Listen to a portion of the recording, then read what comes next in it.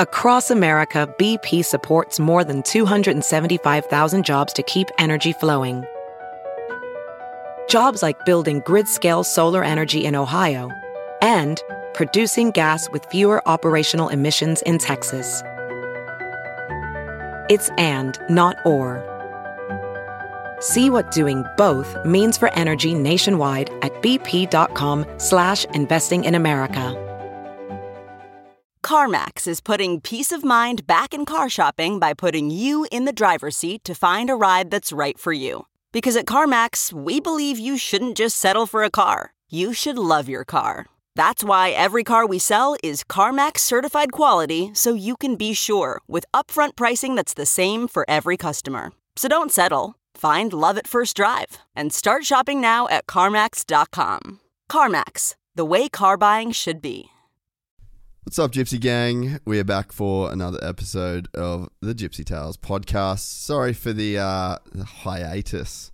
We've been working hard, I promise. We're just working on a bunch of other things. But yeah, anyway, today we're back. And I'm excited about this one because very highly requested guest, very good friend of mine, and the first time that Ben Townley is actually getting to do the podcast in studio. We've done one in the Sky Tower in Auckland, of all places, and then I think he called in on one of them as well. The first one was on his career and all that jazz, but this one, we kind of just aimed to have a conversation in the way that we do on the phone quite regularly about all things motocross. I also did 2 days of coaching last week with BT. His son Jagger flew over to race the 65 Cup at QMP. And then we basically just rode through the week and we filmed some of that content. We thought it'd be kind of interesting. So we got that video dropping on the YouTube at some point here shortly. But yeah, so we spent a lot of time talking about that experience and just, I guess, like technique and coaching and all that sort of stuff. And then we just kind of go into some current events in motocross. There's a lot going on. Yeah, so anyway, we just aim to have a combo like how we do on the phone. So BT over the last couple of years has just become such a great mate. We just did Manji together, then this trip, and we're planning some other ones. So the guy's a legend, and it's really cool to bring his motocross mind and knowledge to you guys. So enjoy. Actually, before you enjoy, pause, hold that thought. Hey you, yeah you, got bush? You definitely do if you haven't tried the best products from our sponsor today, Manscaped. Taking control of your bush is important. These products are so good, you're going to be showing pride in your new bush-free yard. It's a fact that you will have the best kept nutsack on the cul-de-sac. Save big on the most hygienic version and be the most hygienic version of yourself by using our discount code GYPSYGANG for 20% off and free shipping at manscaped.com. Look, you can all relate to just having that perfectly cut lawn. You've just sat down, you've had a beer, you got a bit of sweat dripping off the brow as you're on the porch admiring your landscaping. You can pretty much reward yourself in the same way when you trim your own bush, if you know what I'm saying. This grooming package I highly recommend, and that package is the Performance 4.0 package. Inside that package is a lawnmower 4.0, and this electric trimmer is a bush's worst nightmare, let me tell you. This trimmer is designed to reduce grooming accidents and shave hair on loose skin, which, if you're like me, you've got a bit of loose skin. And this is all thanks to a ceramic blade and advanced skin-safe technology. Then you just go through all of the other products that they've got in that performance package. You got the weed whacker there for the nose and ear hairs. You got the crop preserver, the ball deodorant, and the crop reviver. And then you get 2 free gifts as well. The shed travel bag is pretty bang on, to be honest. That thing's come all over the world this year. So you can get all of this 20% off plus free shipping with our code GYPSYGANG at manscaped.com. Believe you me, it helps the show a lot if you guys do get on and get these sponsor products. So we love these guys. They're great supporters of the show and really great products to boot. Speaking of great products, and great people, the guys at MX Store. You can head to mxstore.com.au for all of your dirt bike parts and accessories needs. I will be smashing my account at MX Store in probably the next 6 to 9 hours, I would say. We head off next week on another trip. We're going to Cape York. This has been on hold for 2 years thanks to the spicy cough, but we're finally going. And I've stolen one of Jack Miller's KTM 300s, and it needs some stuff. So we'll be going to MX Store. I'm probably going to be getting some new Maxima oil to chuck in the engine, I would say. A couple sets of tyres, maybe some steg pegs, maybe a big old Scott steering dampener if I'm feeling real frisky. But the beauty of it is MX Store has all of these items in stock, and they do same-day shipping if you order before 2 p.m. So MX Store have been huge supporters of ours. They'll hook it up for you. mxstore.com.au. We are also brought to you by the legends at Crush Oz. You can head to crushoz.com. If you're new to those products, you shouldn't be by this point. I've spoken about them enough. But look, just the bike care bucket. It's got everything you need. It's like the Manscaped Performance Pack. It's, you just work your way through it. You do 1, 2, 3, 4, 5, 6, and then bang, your bike's clean. Really great quality products. Aussie company, by riders, for riders, crushoz.com. Also, fisthandwear.com, only pair of gloves you'll ever see this slippery gypsy slipping his digits into. Fisthandwear.com, Gypsy Gang is going to get you 15% off. That's going to work at rivalinkdesignco.com. Everyone was talking about how sick the KTM retro graphics were for the 350. We've just changed it again, and we're going to be dropping that kit soon online at Rival Ink Design Co. If you're not in the market for a retro gypsy kit, they got pretty much every other kit in the world there. These guys are industry leaders, and that same Gypsy Gang code is going to get you 15% off. Finally, the guys at Tropical Auto Group. I've been loving the D-Max. It is a great thing, and it is about to go through it up Cape York. So we're taking the D-Max, doing the ultimate test drive. I haven't been able to do much content with the D-Max yet, but look, this test is going to be pretty good. The guys at CTO Industries have just pimped it out, so we get it back next week, all four-wheel drive ready to take on the Cape as one of our support vehicles. So you can head to tropicalautogroup.com.au, ask for Kyle, he's the man. You'll get a $500 gift voucher at MX Store when you mention the podcast. That's it for the ads.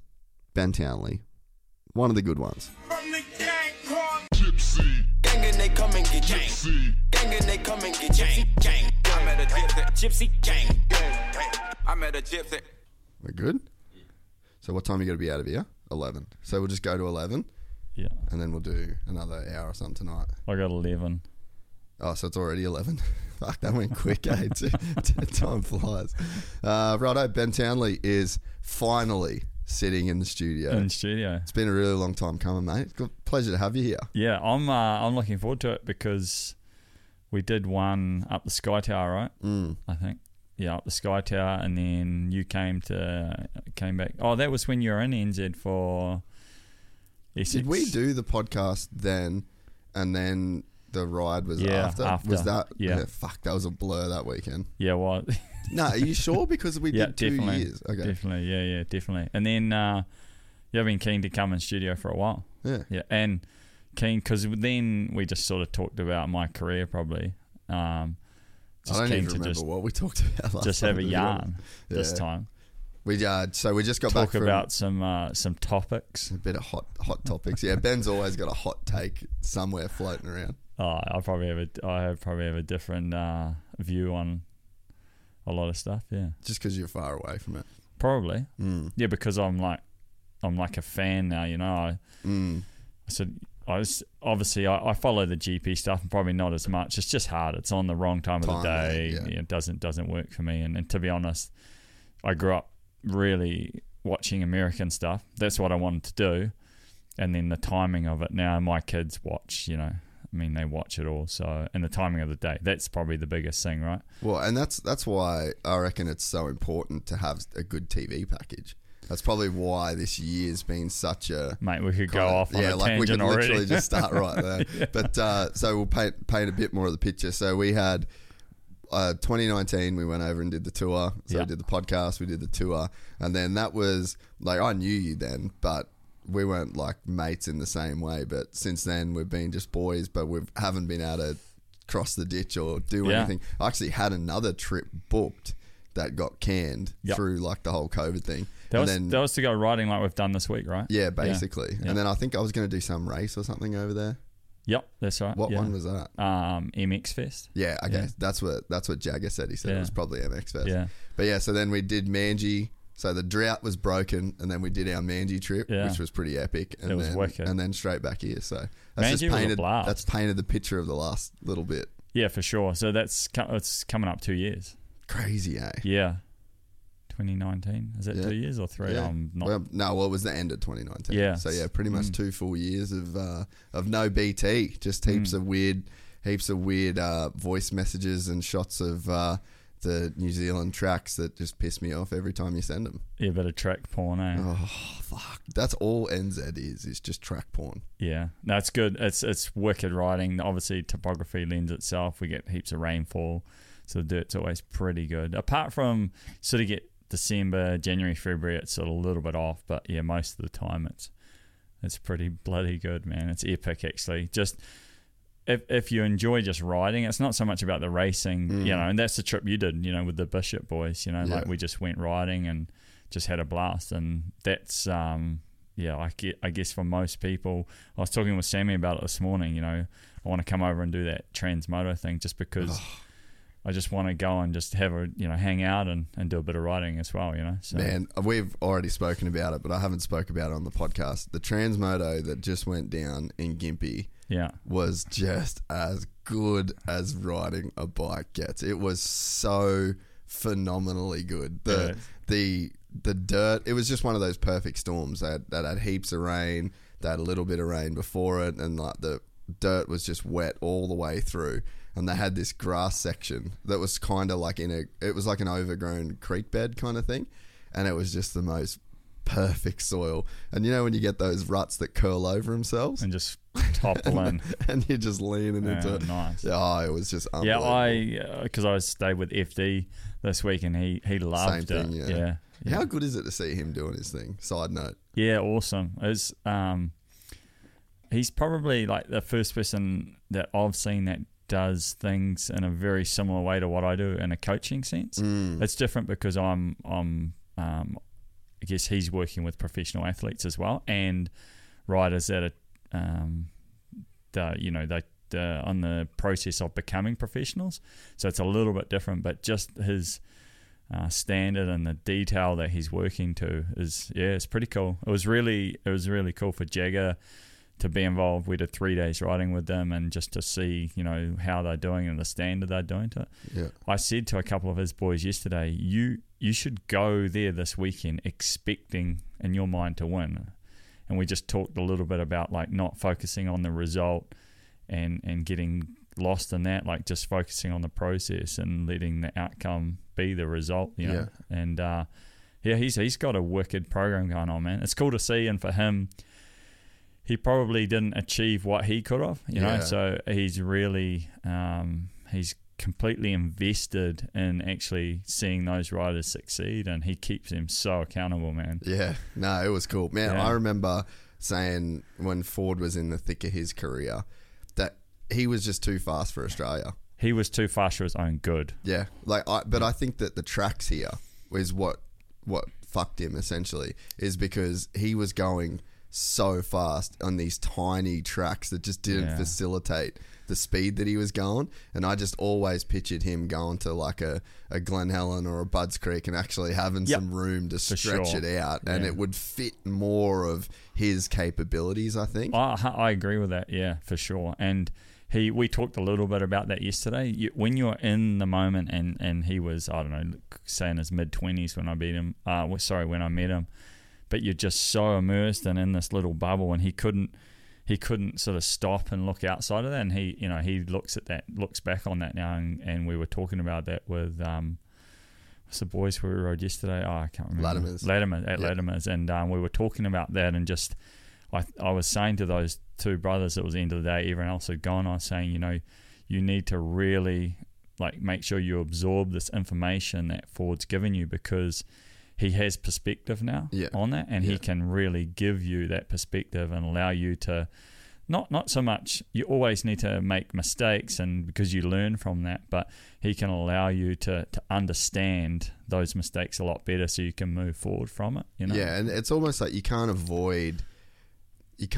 getting into the situations that you would call a mistake, in a sense, because they're just natural, they come up, you're going to get an injury, you get something's going to happen, but there's a level of insight and wisdom that you can have that then you can apply to that situation, which stops it becoming a career-ending thing or something that sets you years behind. You just don't go down this rabbit warren. You just that happens, and then you have someone like him or myself that can go, right, this is what you need to be able to do to avoid that, or to be a better rider going forward. So you keep moving forward. You don't sort of hit that snag and just go down this bad path at that point. So, yeah. No, another side note, Latimer's, mate, that is epic. That's wild joy, mate. The dirt is just incredible. I wonder what it's like when it's dropped. It was using, what do you guys call it, a gurney? Yeah, yeah. Using the gurney, it was you couldn't get it off the plastics. I just can't believe that Jagger couldn't jump a jump there. Mate, not a single jump. So I'd be fucked. They're big. The smallest tabletop, he was wedged doing the big, when you pull up, and he couldn't make it. Yeah, that's There's cool. 1, 2, 3, 4, 5 decent jumps, yeah. You filmed out there, eh? Yeah, Ronan did a shoot out there. Yeah, he did the shoot for him. I saw the videos, when I think Roan shot their team video last year. Oh, yeah. Yeah, it was pretty sick, but I've never ridden out there. I've been out there when they had their Supercross track going. Good dudes as well, man. Yeah, all just straight, humble people. And what's the older one? I don't know. I think Ricky? Yeah, he's into boxing and MMA and shit as well. I'm pretty sure. Yeah, is it Lockie? Yeah, he's had a fight and stuff. I'm pretty sure. Really? Yeah, they're fucking good boys, Yeah, no, they're good dudes for sure. So yeah, it's been a cool week, man. Yeah, really cool. It's been just sick. I don't know how we got on that topic. Bit of a side note was that. No, that's all right. No, it's been just sick having you. And I think we should talk about Manji too before we go too far. But that was just one of the coolest weekends. And I think probably the best thing for me to take out of it was the fact that I just rode like shit. I was so bad and I didn't give a fuck. Yeah. I actually don't give a fuck. And that's a pretty cool place to be. Yeah, it was, for me personally, I was pretty keen just to go and do a trip. I hadn't left New Zealand for so long. I did go to Spain a couple of weeks prior to that, but up until that point, I think the last trip for me would have been Essex Open in Melbourne. Fuck. Yeah. Yeah, so it was, I was pretty keen to just go and do so, but go and do some riding as well, for myself, and just enjoy riding. And then, Manji, it's a cool event, man. For people, I know you've talked about it, I've heard it, you've mentioned on podcasts and on your socials and that, and the vlog and whatnot, but that is one of the genuine, what you'd call international events. So how you word that is it's not a part of a championship, right?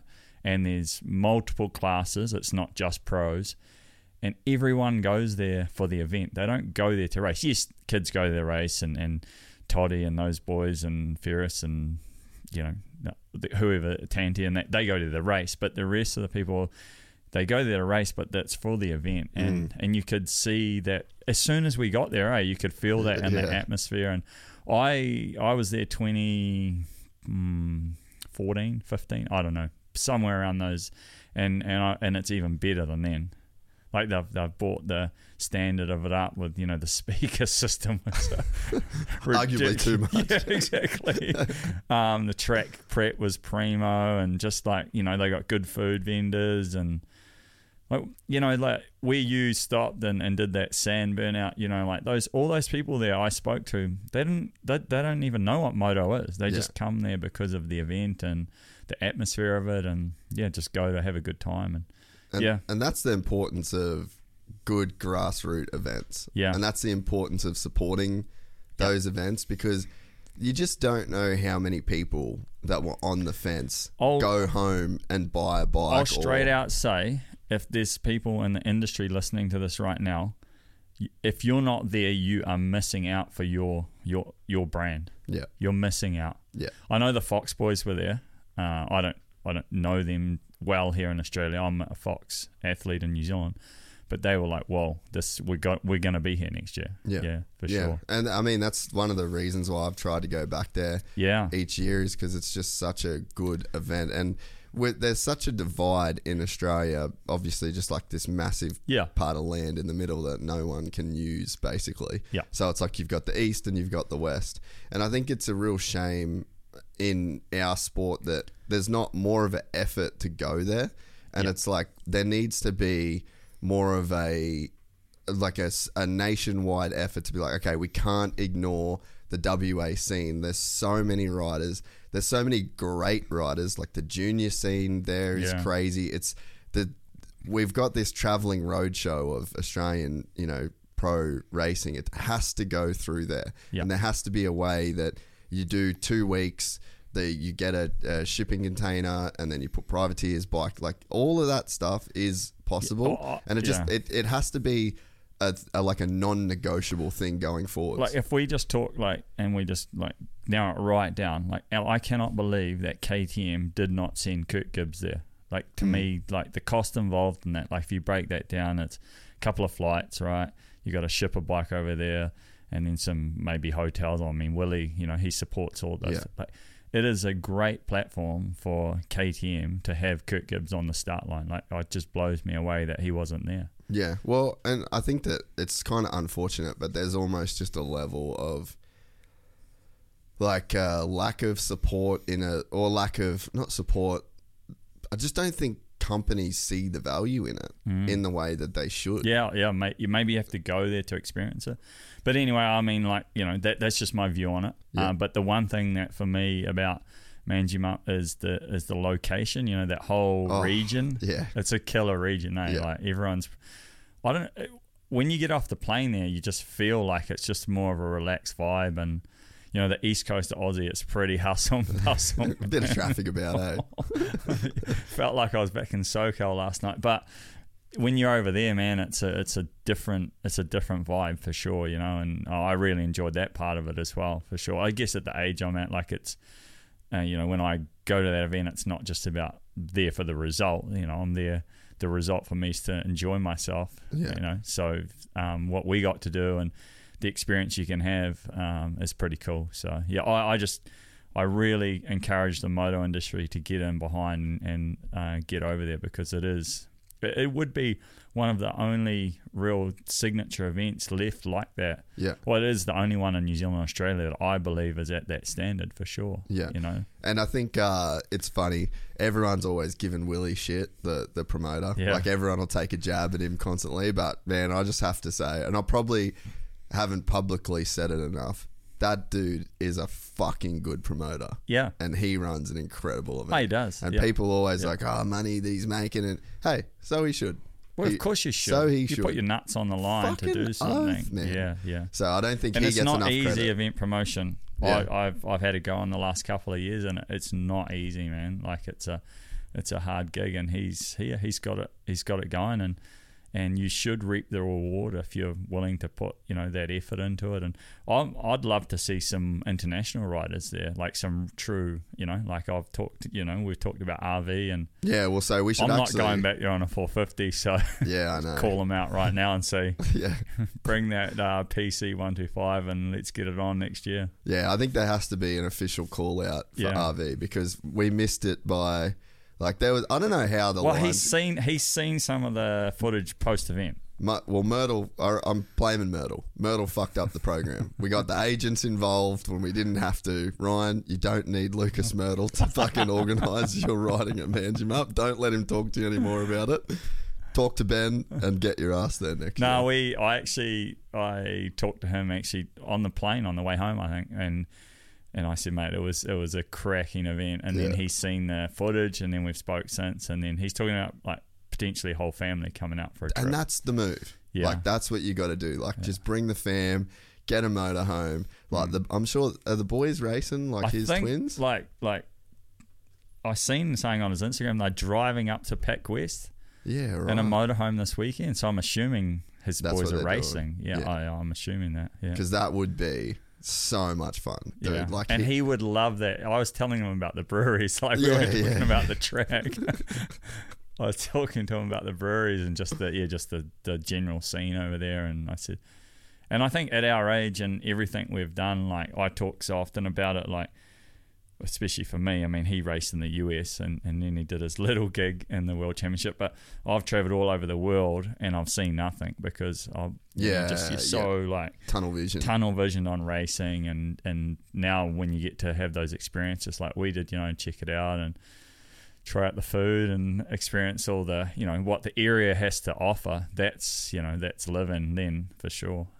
Different. It's just a way different perspective than just being so focused on your craft or business of what you're doing. Dude, I'd love for the Tomac hurlings. Yeah, that would be the track. Perfect track. It's like half sand, wide but it's open. it is a brutal man's track by the end of the day, man. Dude, it was so gnarly this year. Like super, super gnarly. Yeah, it's fast, man. That's the first like gnarliest part about it to start with. It doesn't matter if it's got rough or wet or whatever it is. Just the speed alone on a 450. It's that makes it brutal to start with.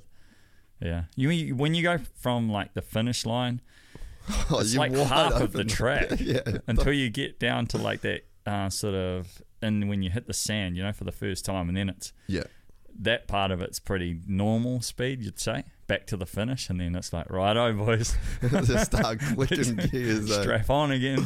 Yeah. The wall jump. Yeah. And then you go there. That is... What they call that rock and roll, eh? I think that's up the hill. Yeah. But, like after the start straight, and then you've got that wall there. That is so gnarly every single lap. You're just like fifth gear, wide open, and then you're just like looking at the dude next to you like, when are you going to stop? When are you going to stop? When I was racing as a pro, I would never think about the what ifs, but when I go down that straightaway now, I think, I hope my brakes work, man. I never used to think like that, but like, mate, you'd send it, you'd be in the like, up in the camping zone. Could you imagine how far you could jump off that if you had a landing?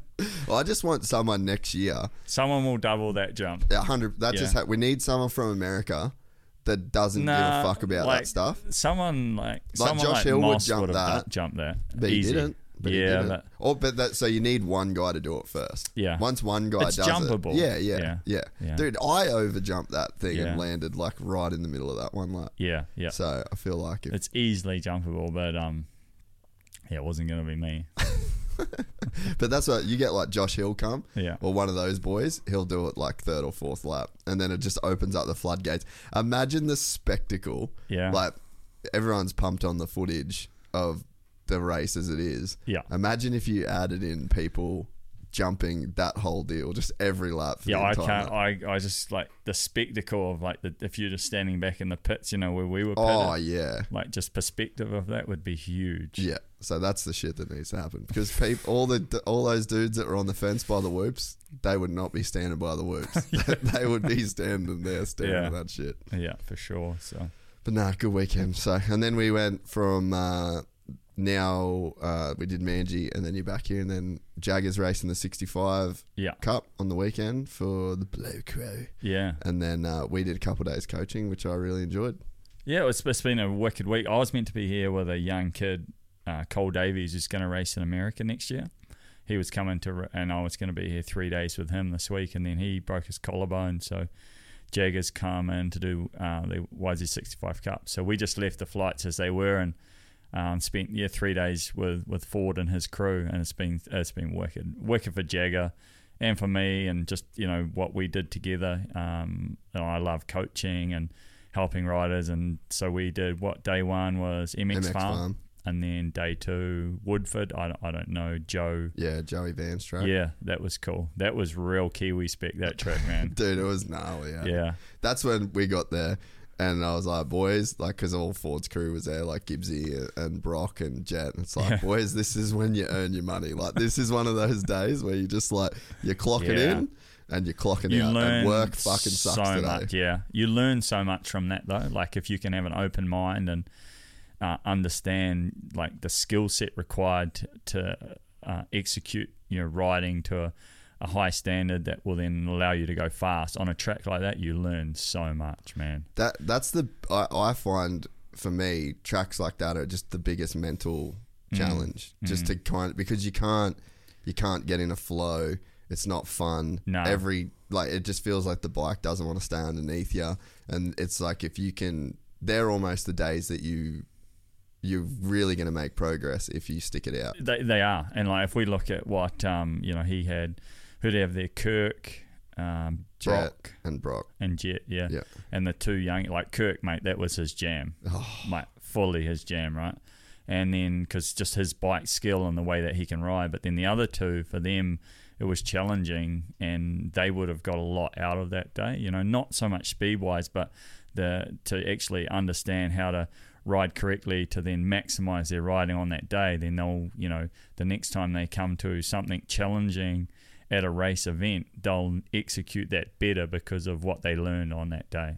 Yeah, that's how that works. Yeah, and I always think about, I think about it a lot with work, like because the editing stuff that we do sometimes can just get so monotonous and be super overwhelming. Like Manji ended up being like an hour and 20 minutes on a timeline that you got to sit through, and then you've got to, all right, how am I going to cut this down? And you've got shit everywhere. And I always say to these boys, and I say it to myself, like, you just have to stay in it. Yeah. Like, it's so easy to get pissed off. It's so easy to get frustrated when there's like things that you don't want to do or things that are really hard. Yeah. But it's just at that point, your only challenge is basically like, how long can you stay in the game and like actually be here and be present? And that is what those days of the track kind of look like to me, Yeah, well, I guess like furthermore, if we break it down, there was one section there, and FD, like, he's big on like those real 1%ers, and where there was a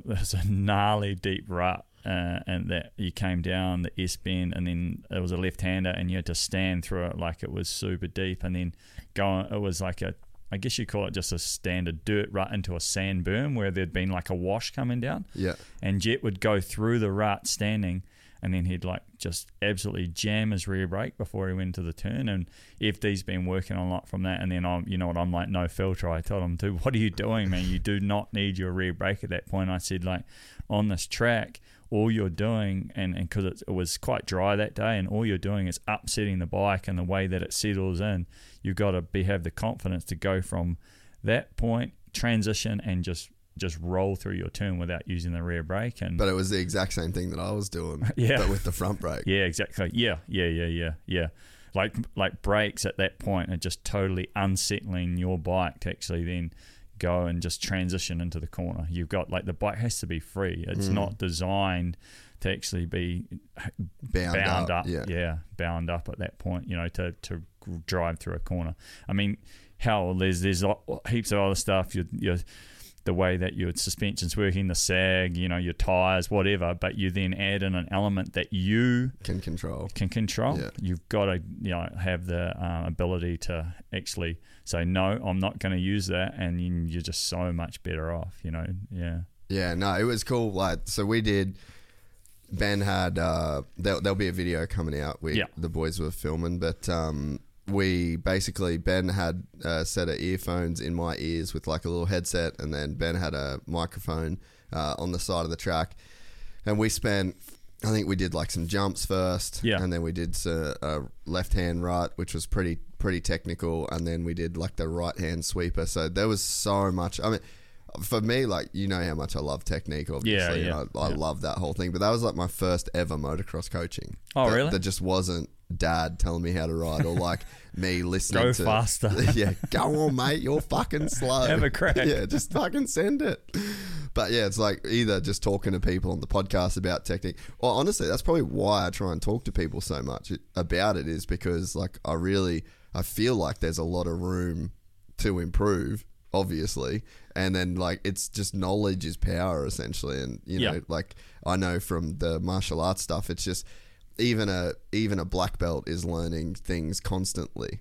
you're always learning. It's just that philosophy, like motocross and coaching and learning and technique. It's just not the same thing for whatever reason. I feel like our sport's almost just like decades behind other sports when it comes to coaching. You know, guys out there that go and get private lessons and like culturally, it just isn't that much of a thing in our sport. It's getting more, but I think there's been always a breakdown in the why part in my view.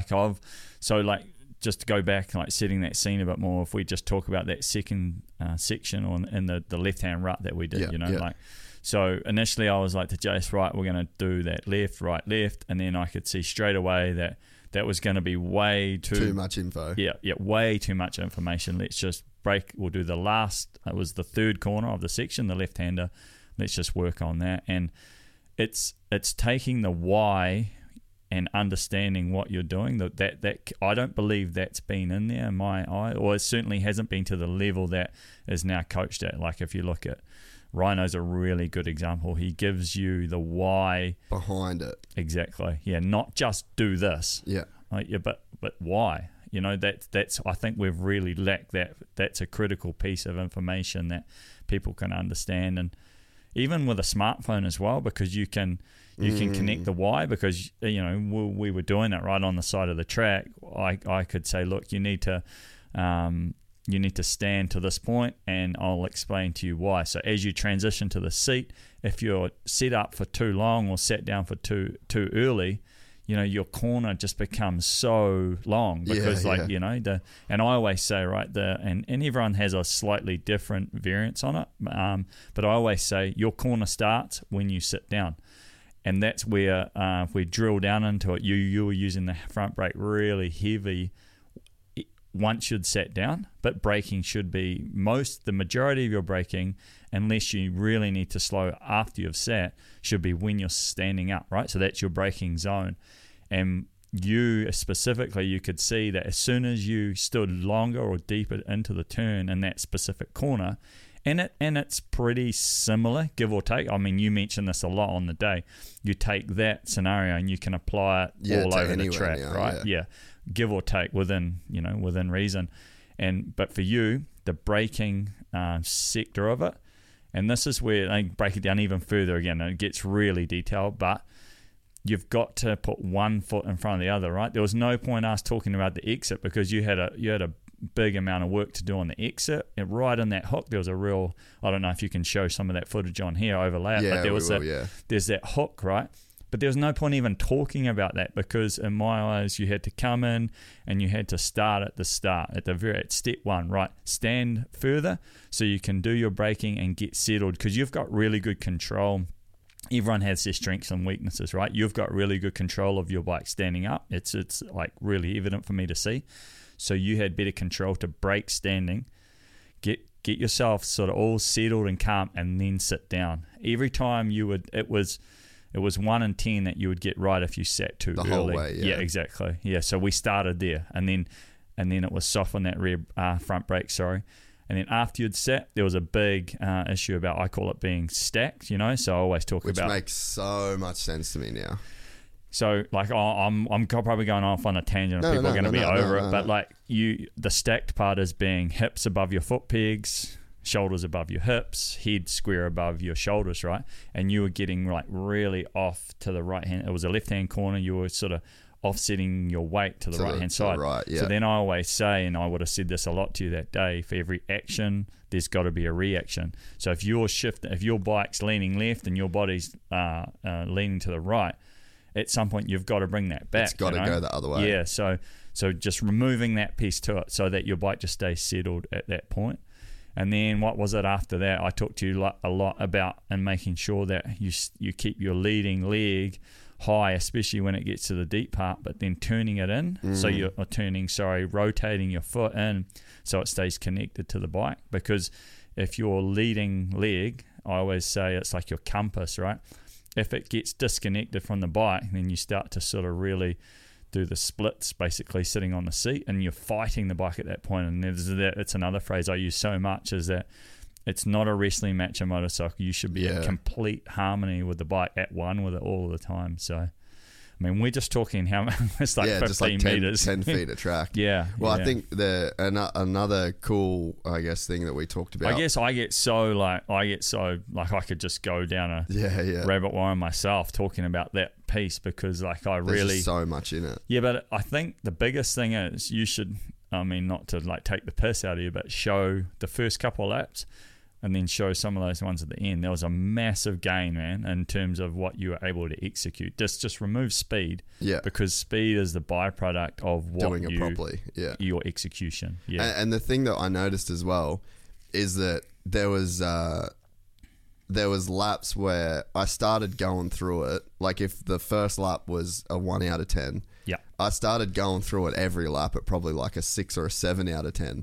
Which is a massive increase. Let's like set the scene. A 6 or a 7 isn't based on doing it at the speed that hurling's just doing it. A 6 or a 7 for you is executing it, you know? Like technically correct, and it being comfortable and consistent. I get that everyone doesn't need to be a technique doctor. Like, it's not like, I'm not talking you should ride, everyone needs to ride like there Sexton, should be a window. There's a window. Yeah. There's a window. And the window is that will allow you to have more confidence. Like, you would have seen me coaching Jagger, and that's the reason I came over, actually, because my boys sort of get like left on the side a little bit, because I'm pretty pinned at home. I've got a lot on my plate at the moment, and I wanted to spend this week with him and give him Get off Instagram then.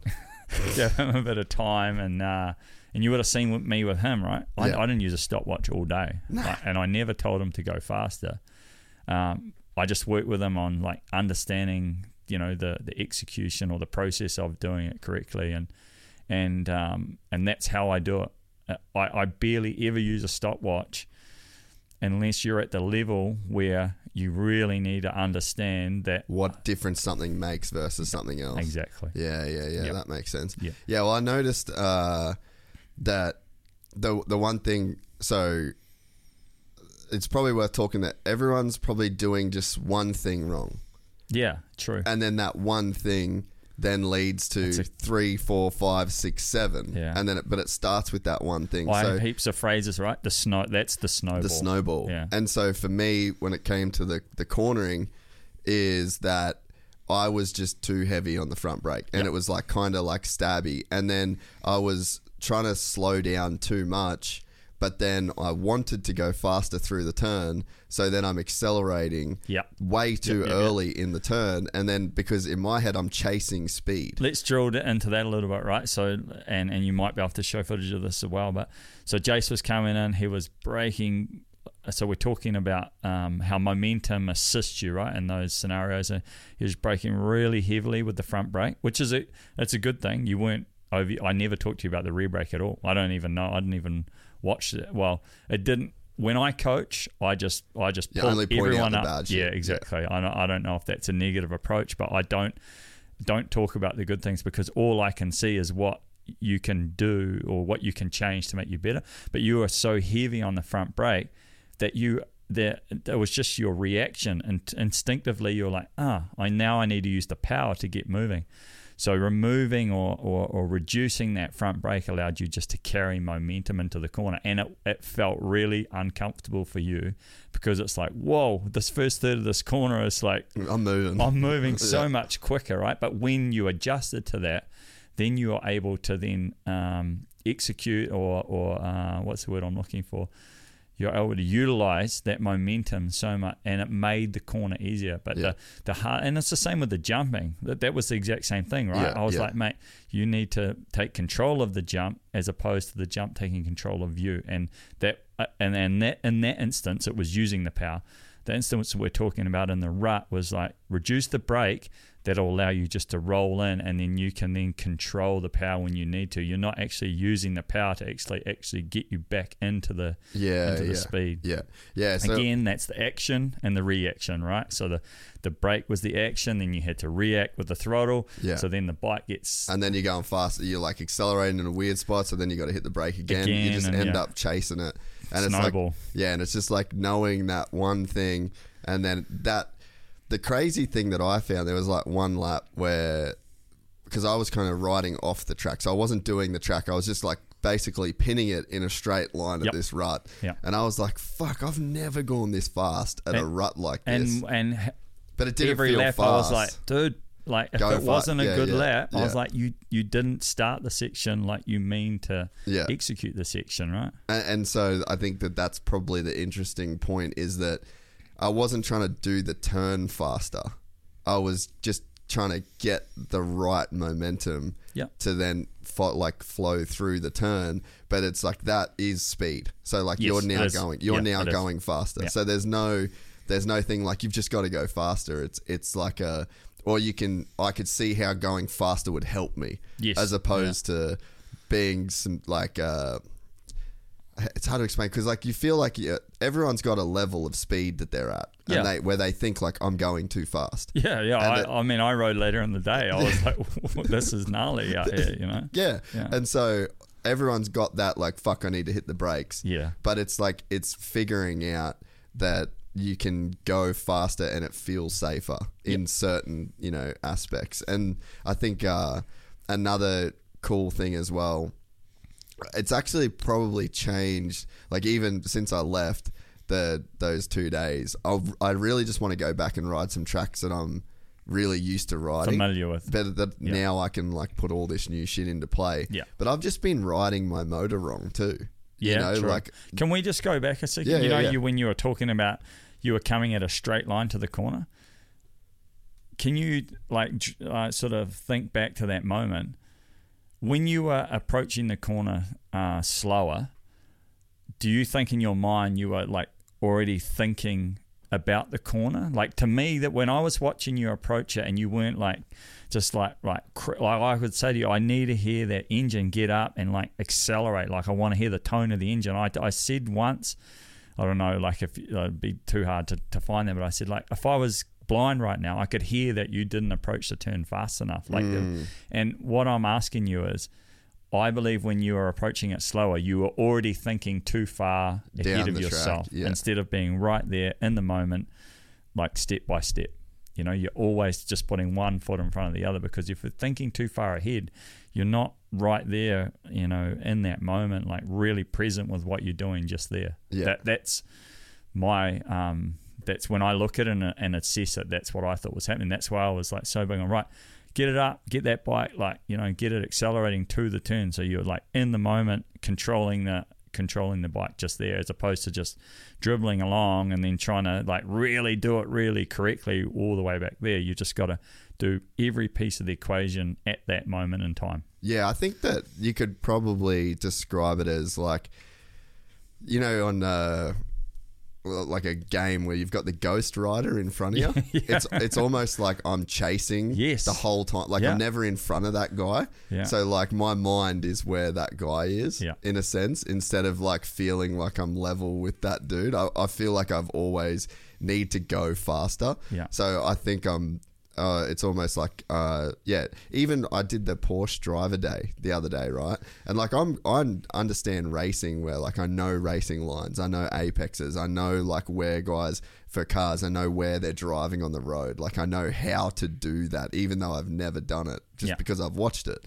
But then I was in the car and I was with Fabian Coulthard, and he's like, man, you're doing everything fucking sick, but you're just you're trying to go too fast, like with the throttle and the turns. Like you're just accelerating like way too early. It just doesn't need to be here. Like you've just got to, it was the same thing in the car, just like get off the brake, flow through, and then accelerate on the exit. Like I think maybe it's just you grow up thinking that the fast guys just accelerate the whole way around the turn, but it's just sort of not the case. Yeah, and I think that just goes back to when you're talking about coaching and where we're at in this day and age, is that understanding the why. That's the part that like we've been able to drill down into way more, and then you get an understanding and you start to get a feeling for that, and then you execute it and you're like, oh well, that's why.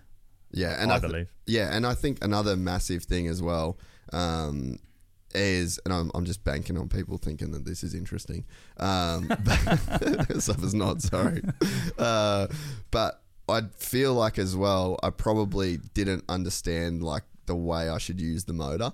Right. Like I feel like the way that I ride a motor is like a drag race. Like first, second, third, like you let it rev, and then when it's revving, you change gears, and that's probably not the move that I figured out. Like there was one corner when we were doing that sweeper, like I was hitting the turn in third, short shifting to fourth, and I would have thought like, oh, I'm going really slow.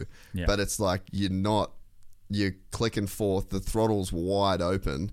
You might not be revving the fuck out of the thing, but like you're building that momentum and torque in the engine, and then you use the clutch a little bit to get it up there. And it went from like straight line ruts have always been a thing where I'm like, fuck, I'll just ride around them. But then, you know, you could see this massive difference where like I'm fighting the bike in these ruts and the bike's like revving out. And then as soon as you're like, click fourth before the rut, power all the way through it and like relax your hands. And then after 3 or 4 goes, this thing that was hard for me before forever, with just like a little bit of extra knowledge and a different approach, same straightaway, different approach, and everything was easier. So I think it's just, I guess the point I'm trying to make is like, just understand, like just try and get as much understanding as possible, and it can just change your entire experience. Yeah, I guess that's the point that I would like love to like people to understand. This whole discussion is like riding a dirt bike, it shouldn't be you shouldn't be like scared or uncomfortable with it. Like I see a lot of people like it's like a wrestle for them, and like it should be a really enjoyable experience, and just get if you can, like get an understanding of how you can get into enjoying it more than what you already do, I guess is probably what I'm trying to say, because then you're able to really just be at one with the bike and have a really, you know, enjoyable experience on it. And it's not, I think you and I talked about this, it's not, we all have that same buzz. Yeah. You know, it doesn't matter if you're riding at Tomax speed or you're just riding around at whatever speed you are. We all have that same buzz, but if you're out there and it's, you know, you're feeling slightly uncomfortable, then get an understanding of how, whatever that scenario is that you're in, how can you be more comfortable riding your dirt bike at that point? You know? Yeah, and that's so true. And it's probably something small, like grabbing a bit too much front brake. Yeah. You know, and then like you said, you're just setting off that snowball. So it's like, for me, if you're a rider that like is wanting to improve, it's like you just got to go and find those few key things that you're doing 5, 10, 15% wrong. Yeah. That then once you clean up those things, it translates into just a completely different experience. Like a much better experience. And now, it's to the point where I'm like so excited to go and ride, because I'm like, all right, I got all this shit that I need to work on, and I can see like, oh, I've definitely been doing that a little bit wrong. I know I've always struggled with that turn, but it's that, like for example, there's a turn at the QMP natural terrain track, and it's like a long left, and it always gets like a weird rut, and it's that same thing that I was doing at MX Farm, I do in that rut. So it's like, you know, you can just, everything translates, and it's like just that little bit of extra knowledge now can kind of push me forward. I guess like that'll be really interesting when you ride next to know if you are able to execute that better, or you know, if it's if you basically ride better in that scenario, you know, at other places without me standing there, you know, in your ear the whole time. But I guess for most people listening, it'll be like, you know, like I just want to ride my dirt bike, and that's cool. I get that's it. Awesome. Yeah. But if you want to have a better experience, then just have a little bit more understanding of like certain pieces of the puzzle that are probably holding you back from having a better experience. I guess that's all. Griff, we're talking to you, bro. Jagger pointed that out to him, right? Yeah, that was so funny. He is dry, man. Oh, Jagger? Yeah. Like, he's not on the sarcasm wave with us. He's just like, what, bro? Yeah. Oh, dude, he fucking rips, buddy. It's so cool watching a kid. It's like gnarly watching a kid ride like fucking Chase Sexton on a 65. Yeah, it was pretty cool. Like he's come a long way recently, and watching him there, I watched some of those videos back later that evening, and that final turn was, and for him that day was no different to the stuff I was doing with you, just, you know, working on those little pieces of the puzzle, and him understanding how, you know, like for him he's on a 2-stroke, right? So I had him going through there, well, I shouldn't say, he was going through there in third gear, and I was giving him like a little bit of feedback on how that 2-stroke, you know, like a 4-stroke has really good torque value. Yeah. You don't have that on a 2-stroke, so just using the clutch enough just to get that into that sweet spot in the revs. And it's cool to hear a 2-stroke go through a corner like that, and like really sort of rip a good lap on a 2-stroke through there is pretty cool to watch and see. Yeah. It was just cool as well watching a kid on a 65 do like 3 tanks of fuel in a day. Like, but it was insane. You go to MX Farm, like shameless plug to MX Farm, that place is bullshit. Yeah, eh? awesome. Yeah. Like if you just want to go away for the day or for the weekend and go riding, if you don't have fun there, then ask for your money back. Sell your bike. Yeah, exactly. Put it in Yeah. the paper. So we're doing, we'll finish the coach and chat. We'll move on to some more pressing issues. But methodmoto.com. Yeah. So that's Ben's coaching website. So Yeah, online platform. Yeah, so you can go online. There's a bunch of different courses. Is there any other services you offer through that at the moment? No, not right now, but we're just sort of working on that right now, to be honest with you. But yeah, I set that up because like I coach a lot one-on-one, but I'm really good at one-on-one. I'm not even that great at one-on-two, like in that, you know, and then like a group setting, yeah. Because I'm just, you would have seen I'm so detailed on what I see, you know. Like I found it hard, you and Jagger being there. Like it was like I just like to just give that one rider that the most feedback I can give to help them be a better rider. But the online platform where we sort of got to with that. You know, we'd seen it in other different forms of, you know, I don't know, Pilates or yoga or whatever, and looked at like how can we, you know, structure it in a similar way. Yeah. So we're still working on it. It's certainly go to Method Moto, put it up on the screen just for everyone that can. I guess it's not for. I guess in our sport, it's not common.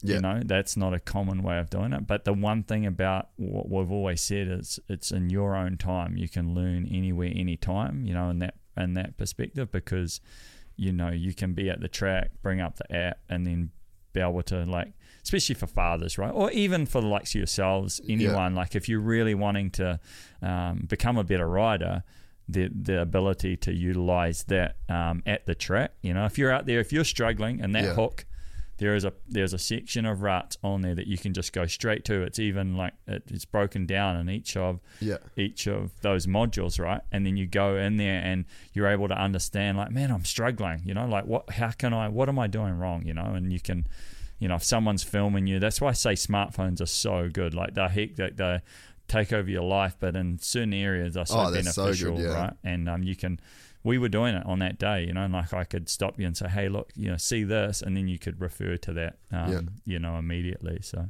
and we should, do some kind of like Gypsy Gang promo or something through there as well. If people want to sign up, we'll figure it out. I'll leave the link in the description. But yeah, I'm on there, and I've been watching the stuff. So it's so cool to do. Like this is so common in jiu-jitsu. Really? Yeah. Oh, there you go. Dude. But it's not common in our sport, right? Man, and honestly, like, and I tell Anna all the time, like, she hates watching this sort of stuff. Yeah. But for me, I feel I'm a person, like, it's like monkey see, monkey do. Right. And for moto, it's like a lot harder because I don't do the reps. Yes. But at jiu-jitsu, I can watch a thing and I go and do it. Like, it just translates so perfectly. And to have like the best guys in the world that just like tell you their techniques and then you can practice it and go and do it. It's so common. And like I tell Anna all the time, I'm like, you have to just watch these fucking DVDs. Like it's a cheat code. Like it's literally cheating. You don't have to figure this shit out yourself. There's all of these guys that are the best in the world and they literally tell you what they do. Right. And then they show you footage of them doing it in competition to the other best dudes in the world. It fucking works. Like, all you need to do is watch and understand and do it. Yeah. So it's common in so many other sports. That's no different here, but I think it's not common in our sport. Like it's a different way of actually doing it. And I think, you know, again, like I don't know if everyone isn't invested as in like, I just ride my dirt. I just want to get out of the house, go ride my dirt. I get the logic, but I don't at the same time. Yes, me too. Yeah. But I think that's where if we go back to where we started this conversation, I think that is slowly changing. In my opinion, it is, because where there's more information out there around how you can do that without paying someone to be standing there like I was the other day. You can get it in a different forum or platform now than what it has been in the past. Can we give Griff a free subscription? Yeah, when Griff needs it. Ask Jagger. Jagger reckons he needs it. But like, man, so just like to finish this off, like I was the guy that I've been trying to think. You were saying like how brutally honest he was with Griff, and when we were driving here earlier, there was something about crowd surfing on the radio, and Jag was like, "Oh, is that when you jump off the stage into the crowd?" And this is how brutal he is. He's like, so if I was in the crowd, I'd just move sideways. Just let them fall flat on their face, he reckons. Yeah, your son. Real dog. Starting early. That was so good, eh? It was just me and him, and that was him. I'll just move sideways, just let him fall on the floor. He's not real keen on learning jiu-jitsu, is he? I tried to get him into it. Not happening. Yeah. But like, I was the guy that would go to the track. So I had like 8 years off riding. Like I just didn't ride when I went to America. Okay, yeah. Like I rode literally twice, and that was it. So when I moved back home, and pretty much like I said all the time, like the podcast got me back into riding. I was like, I'm probably fucking done motoing. Oh, really? Yeah, because I had so long off, and then I was so shit at it that when I went to the track, even though I fucking love motocross more than anything, like actually doing it was so hard. Yeah, and you don't ride wasn't very as enjoyable. Nah, it just wasn't fun. And there's so many people that would be listening to this right now that if they were completely honest with themselves, they like watching motocross more than riding motocross. Probably, yeah. 100%, man. And that to me is a massive problem in the sport because it's so like, dude. I mean, even Ricardo's a perfect example. Like, he fucking loves it so much, but he like fully doubts his ability to ride a big bike. Yeah. And he's just like, there's no way I can do it. It's too gnarly. And I'm like, okay, I get it. But if you start at the start and you learn the right way to do things, like you can develop more confidence and it goes back to that argument. I mean, there's probably guys that are in the middle where like they enjoy riding. Yeah. But they're not like that good at it. And they're the guys like, nah, I just want to go have fun. And it's like, bro, just invest in yourself a little bit and you're going to take that enjoyment level to the point where now, like me and Maddie at that Transmoto, I think I did like 7 or 8 laps, like 7 or 8 half-hour laps. I was fucking fingered. Like I couldn't even lift my arms like this, and I went out and did another lap because I was having so much fun riding. I didn't feel out of control. I didn't feel like I was going to crash. I felt good. So it's like then the thing that you like doing when you can do it well, it just makes it even more enjoyable experience. And then I look at you riding, I'm just like, this motherfucker, like the way that you can just go out it and that's just repetitions, right? Yeah, exactly. So it speaks to that, Yeah. So it's like, just invest in yourselves. If you're listening to this and you want to ride even 10% better, riding 10% better equates to a probably 70% more fun. And you know what I mean? So it's like the trade-off, like you put in a little bit, you're going to get so much more out of it. Absolutely. And I'm not a salesman. Like it doesn't matter if you're not into the Method Moto thing or you don't even like me as a person. Which is probably pretty... There's a lot of people. There's a lot of dudes, eh? It's just like... I mean, we need to finish this topic because people might be fully off. You might be losing listeners. But... it's just about you enjoying your riding experience more than you currently do, because as you go out there and you do things slightly, you tweak things, and it'll become easier. There's no doubt about that. It'll come easier, and then if you want to go faster, then that is the equation to going faster.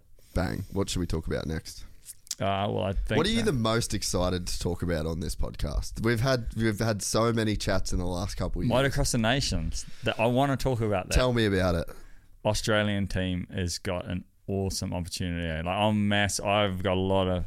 I'm as Kiwi as it gets. Like I'm sheep rooting the whole deal. You are as fucking Kiwi as it gets, bro. I'll take it. But Australia have an amazing opportunity this year, to actually win the thing.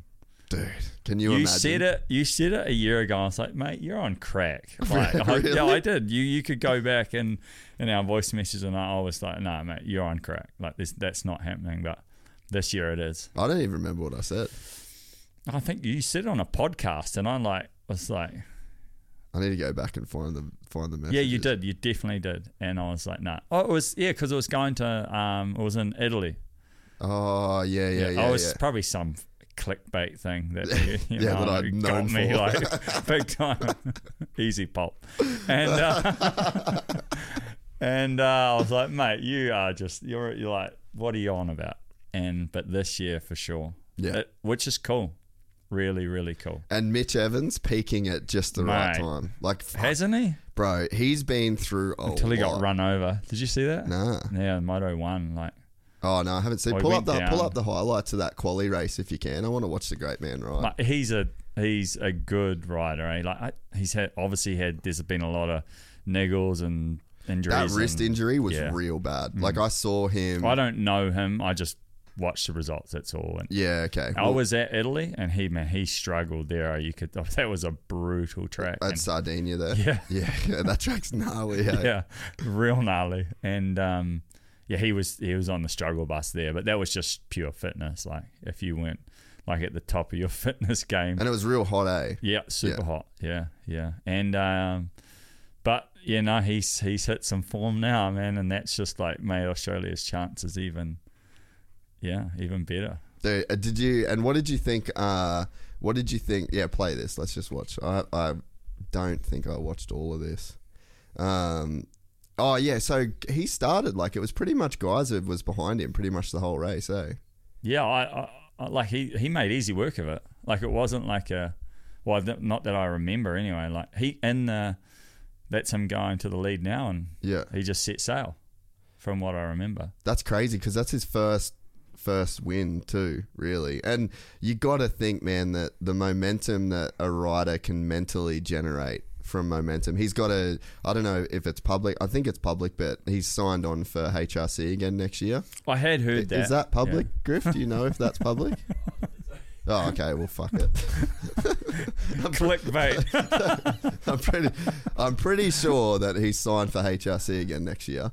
So that's got to give just like that level of fucking poor Jed. He's finally started to get a bit better too. He broke his shoulder in that. Rough go of it, man. It's been a tough year, man. Yeah, all well, round. he broke his shoulder in that first or second race or whatever it was.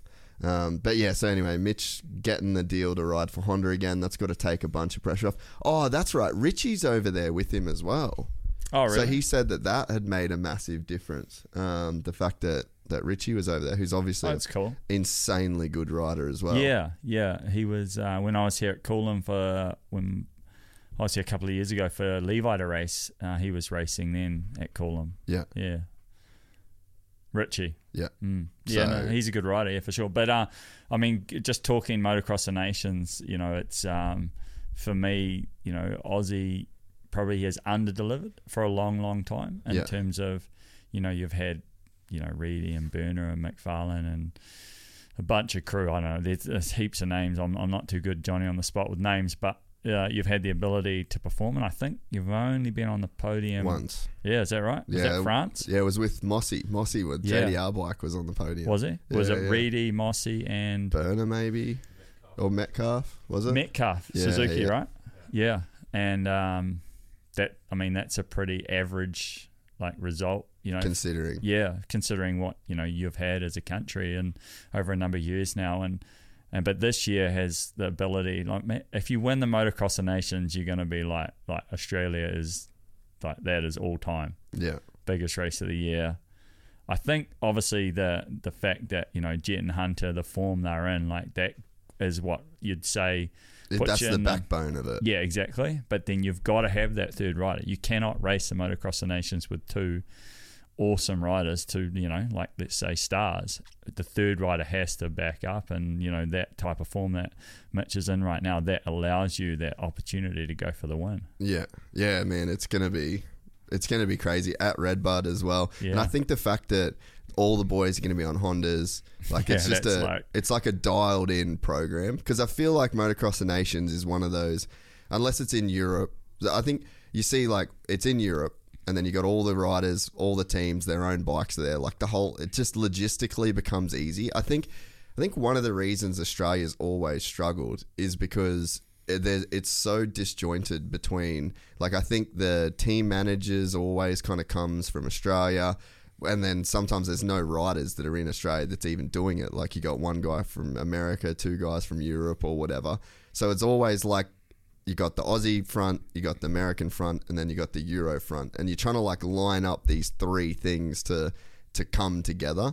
And I think that does make a difference, you know. But it seems like now you've got Jet and Hunter, you've got their whole program, then you've got Dazzy that's going to be super involved, you've got Myrtle that's going to take care of a bunch of shit for those guys. He's also Mitch's manager. Oh, is so it? Myrtle manages all three of the guys that's on Team Australia.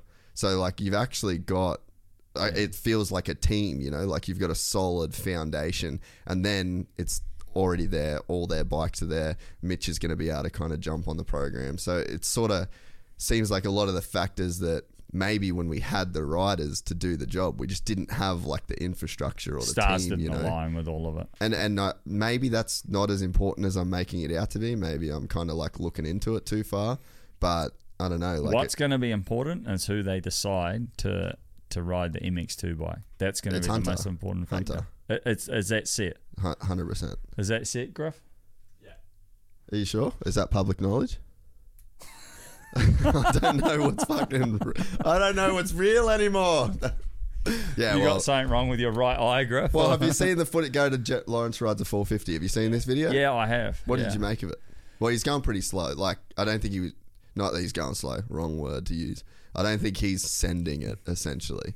But why is he riding that 450 if he's going to ride it? Well, he's riding that because he's racing it next summer. That's like, 100%. Whether that's public knowledge or not, that's exactly what's happening, right? So he gets that stupid rule they have in AMA racing. So he gets 1 year to defend his... fucking look at him go. Full screen it. Put it on so the people can see it. Moto Academy ain't going to fucking clip this video. Let's just enjoy. This is always like this video right here is like the pivotal moment. Like, I can remember the first video that came out of James Stewart on a KX 250, and then you see the first footage of Barsha on a 450. You know, like always the first footage of Villo on a 450. It always feels like kind of a special moment when you get to drop the first footage of a guy riding a 450. Yeah, for sure. Makes riding look effortless at times, eh? Yeah. I say that. Yeah, he fucks up. Yeah. Hey, so watch this. Well, let's go back to technique for 2 seconds. Sorry to everyone. Watch pretty much before he sits down every time, he's doing like a pump with his legs. Have you noticed that? No, I haven't. So watch for this. Every time he does it's like a pump, sit. Watch every single time. And that's like a BMX and a mountain bike thing. Is like you have that pump, and then sit. Yeah. Can you see it? Yeah, I see what you're saying. I definitely noticed in that turn where he is now, Pump, the previous sit. lap. But that, whether that's come from Dazzy or from Johnny O, I mean, obviously he's had a huge influence in you know, what their structure is in America with the entire program, I guess you'd call it. So what would you make of that? Like, just watching that, what do you think that's doing? Because that's super obvious. Bike, just setting it, like just making sure you've got it like planted into the line as you go to then transition, right? So when he goes to transition, that's the point of finishing your braking and then settling into your seated position for the corner. It's just making sure it's just nice and settled in that line that he's in. Yeah. You're not sort of just leaving it to chance, right? You're just like making sure, bang, like, yeah, right, I've got that bike grounded. That's the line. That's the line. I've got it sealed. Yes, I can transition now. Yeah. Okay. Yeah, because that's the one thing that really stood out to me in this video is it's almost like he's overemphasizing it in a sense. Yeah, but that's how you make it that muscle memory. That's right. Yeah. So to me, when I saw this video, I was like, okay, this is Jet at full cruising pace, trying to do all of his technical things that Dazzy's essentially asking him to do. You know, one of the things that I reckon has stood out for him, especially because we've been able to see his whole progression from amateurs, he has never ridden like an amateur rider. Have you noticed that? In what way? Doesn't rev well, doesn't do these massive scrubs, isn't trying to like over engineer a corner as he goes through it, you know, like just I'm going to move this boom out of the way. He's never ridden like that, and that's the whole entire program of having someone like Johnny. You know, we were talking about earlier with Ford, right? And this is on a much lesser scale or different world from there. But I said to Ford yesterday, none of your riders ride like amateur riders. Jet has never ridden like that. Yeah. And that has helped him progress so much quicker because you're not like doing all this wild extra shit that just actually isn't, you're going slower. Yeah. Justin Barsha is a perfect example of that. He would go faster if he didn't ride the way he rides. I cannot believe that he is with that program of having the man involved with it, and he hasn't changed some of those habits. He would go faster. Yeah. You're a 450 doesn't make peak movement forward at 15,000 RPM. It does not work. Yeah, no, I agree. And I just can't believe that he still rides like in that. Anyway, so the point being is when we were watching that with Jet just then, he hasn't ridden like an amateur. If you watch a lot of those amateurs come into PC or Star or whatever team it be, they come in with this wild like, and it's because their amateur tracks are a lot smoother, heaps of jumps, you know, like I was just watching. Well, and it's fun. Absolutely.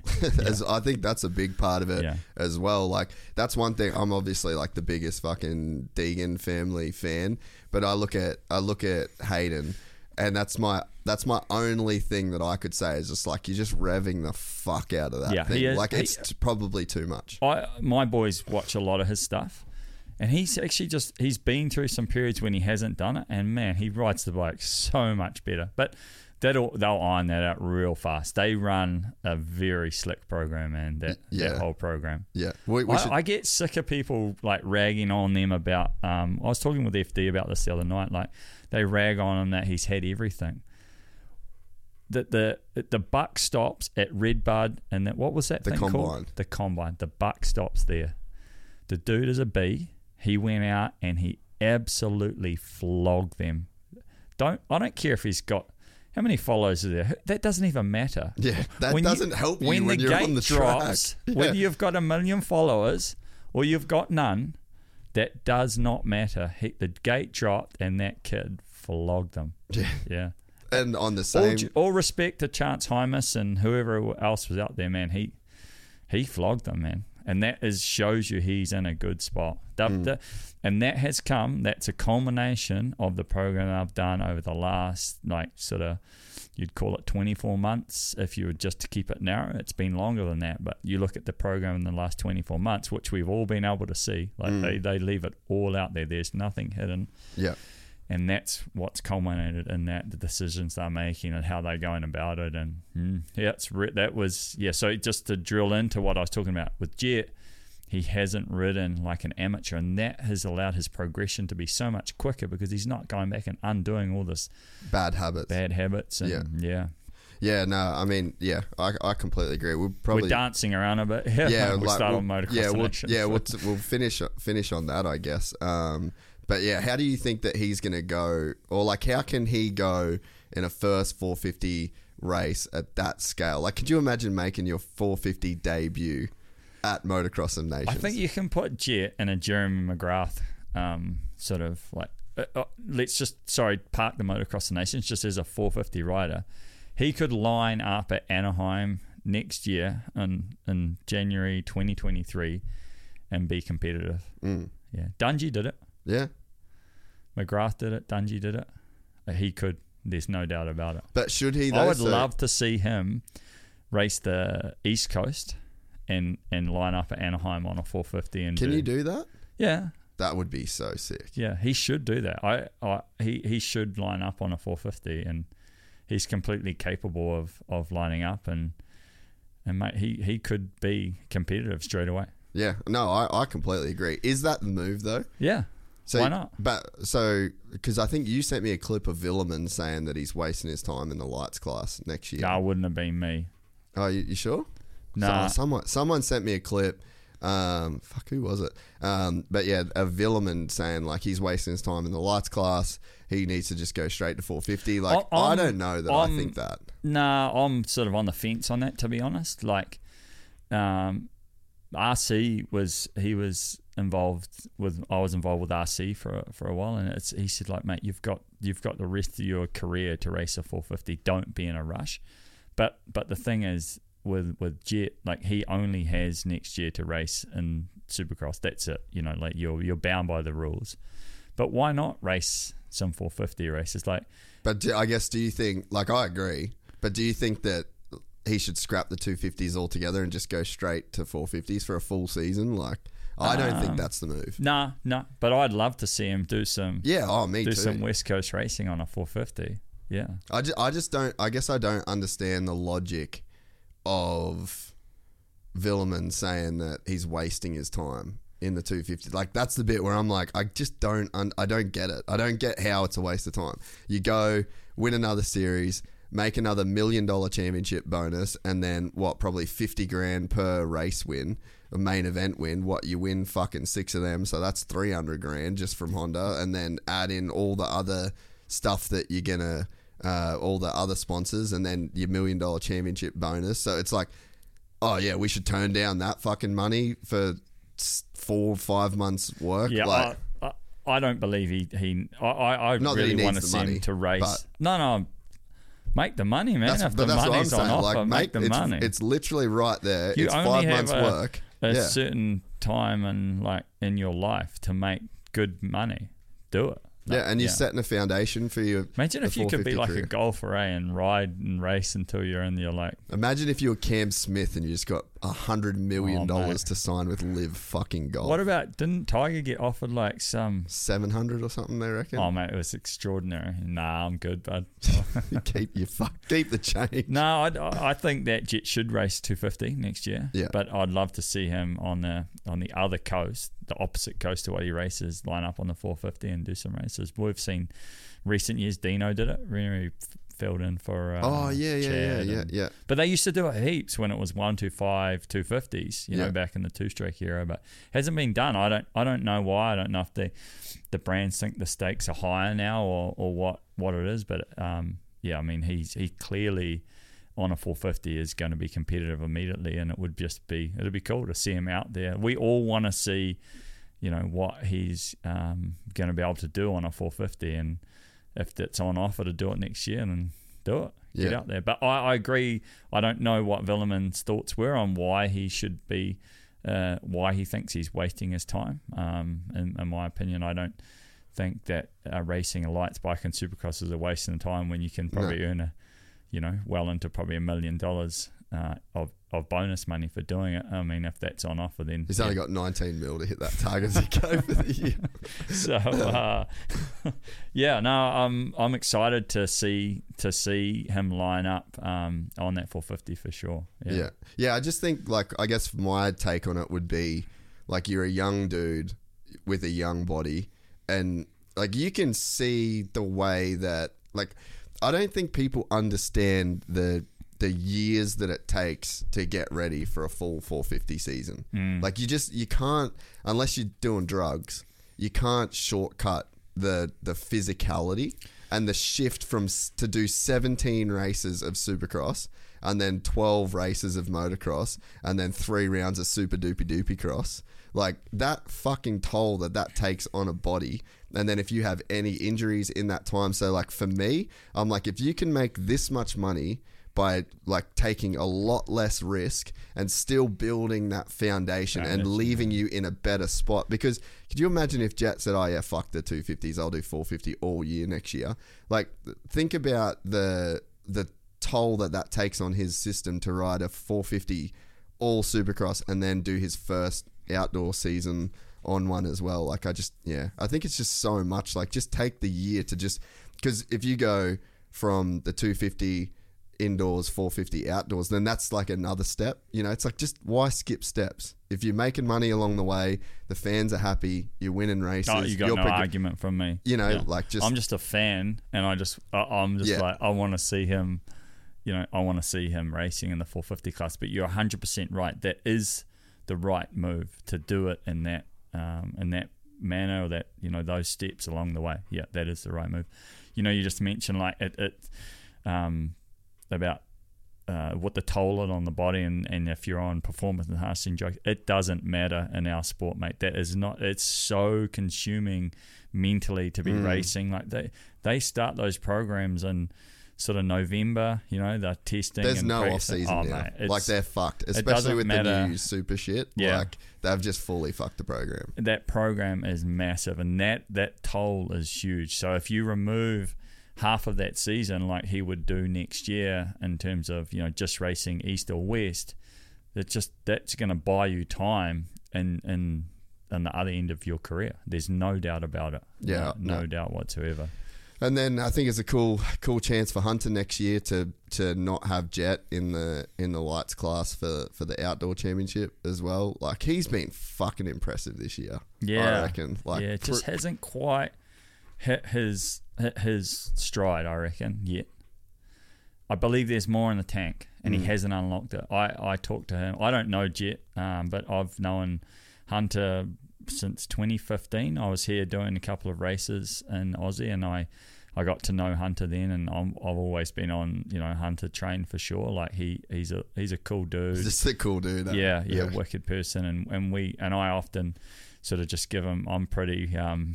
I don't have a filter, and I just give him my thoughts. It was sort of started after Mount Morris. Like he should have won Mount Morris, you know. And I sort of gave him my thoughts on why.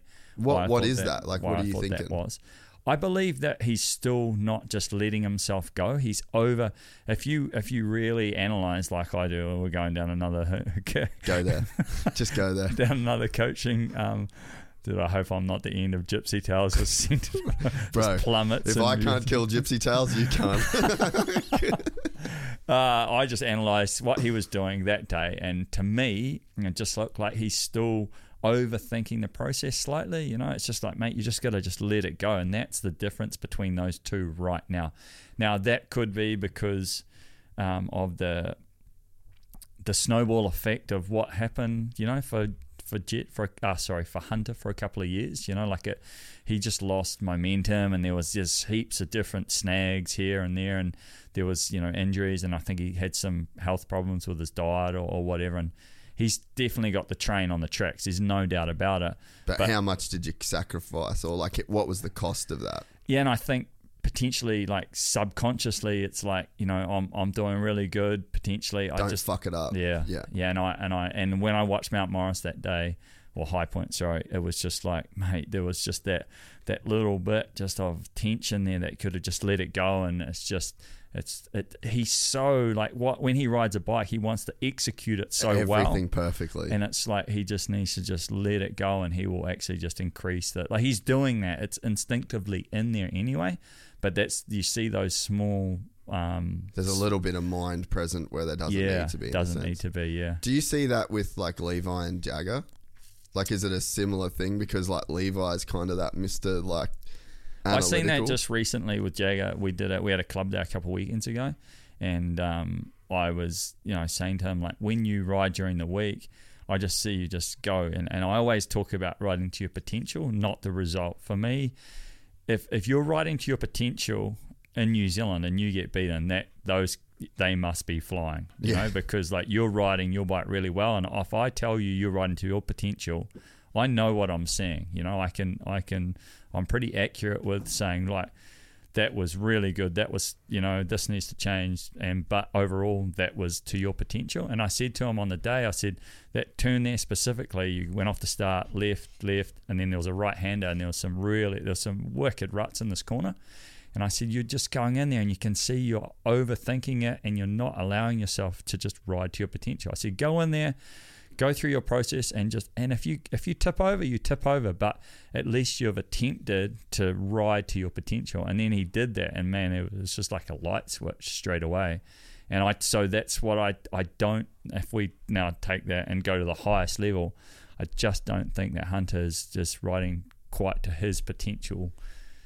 And that people are going to go, what? You know, like, but there's a little bit more in the tank, in my opinion. It makes sense to be like I've definitely felt at times where, like, if you look at the trajectory of like this show, it's like at one point there was just like nothing to lose. Right. You know, there's no, it doesn't what you do sort of doesn't really matter because no one gives a fuck, you know. But then as you build up to a certain level, like you do have something to lose. Yeah. And then it does, like I've probably went through it for a little bit where I was like, just don't fuck it up, don't fuck it up, don't fuck it up, don't fuck it up. And then it's like you trip over yourself. Yeah, okay. When if you don't have that don't fuck it up thought and then you just do what's been working for you, then like it's like you said, that you're just free then. So Yeah. I mean, it makes sense. That's how Jet Lawrence rides a motorcycle. Yeah. He don't give a fuck. No. He's not. He just doesn't. That gear that gear isn't turning. And you know, you could probably see it in a guy like Kenny. Like why after a massive injury, you're just like, don't do that, don't do that. You know, and it's like you say it when you're riding. Like, don't look to where you want to go. Like, don't look at where you don't want to go because that's where you'll kind of end up going. But I think that's the thing for me.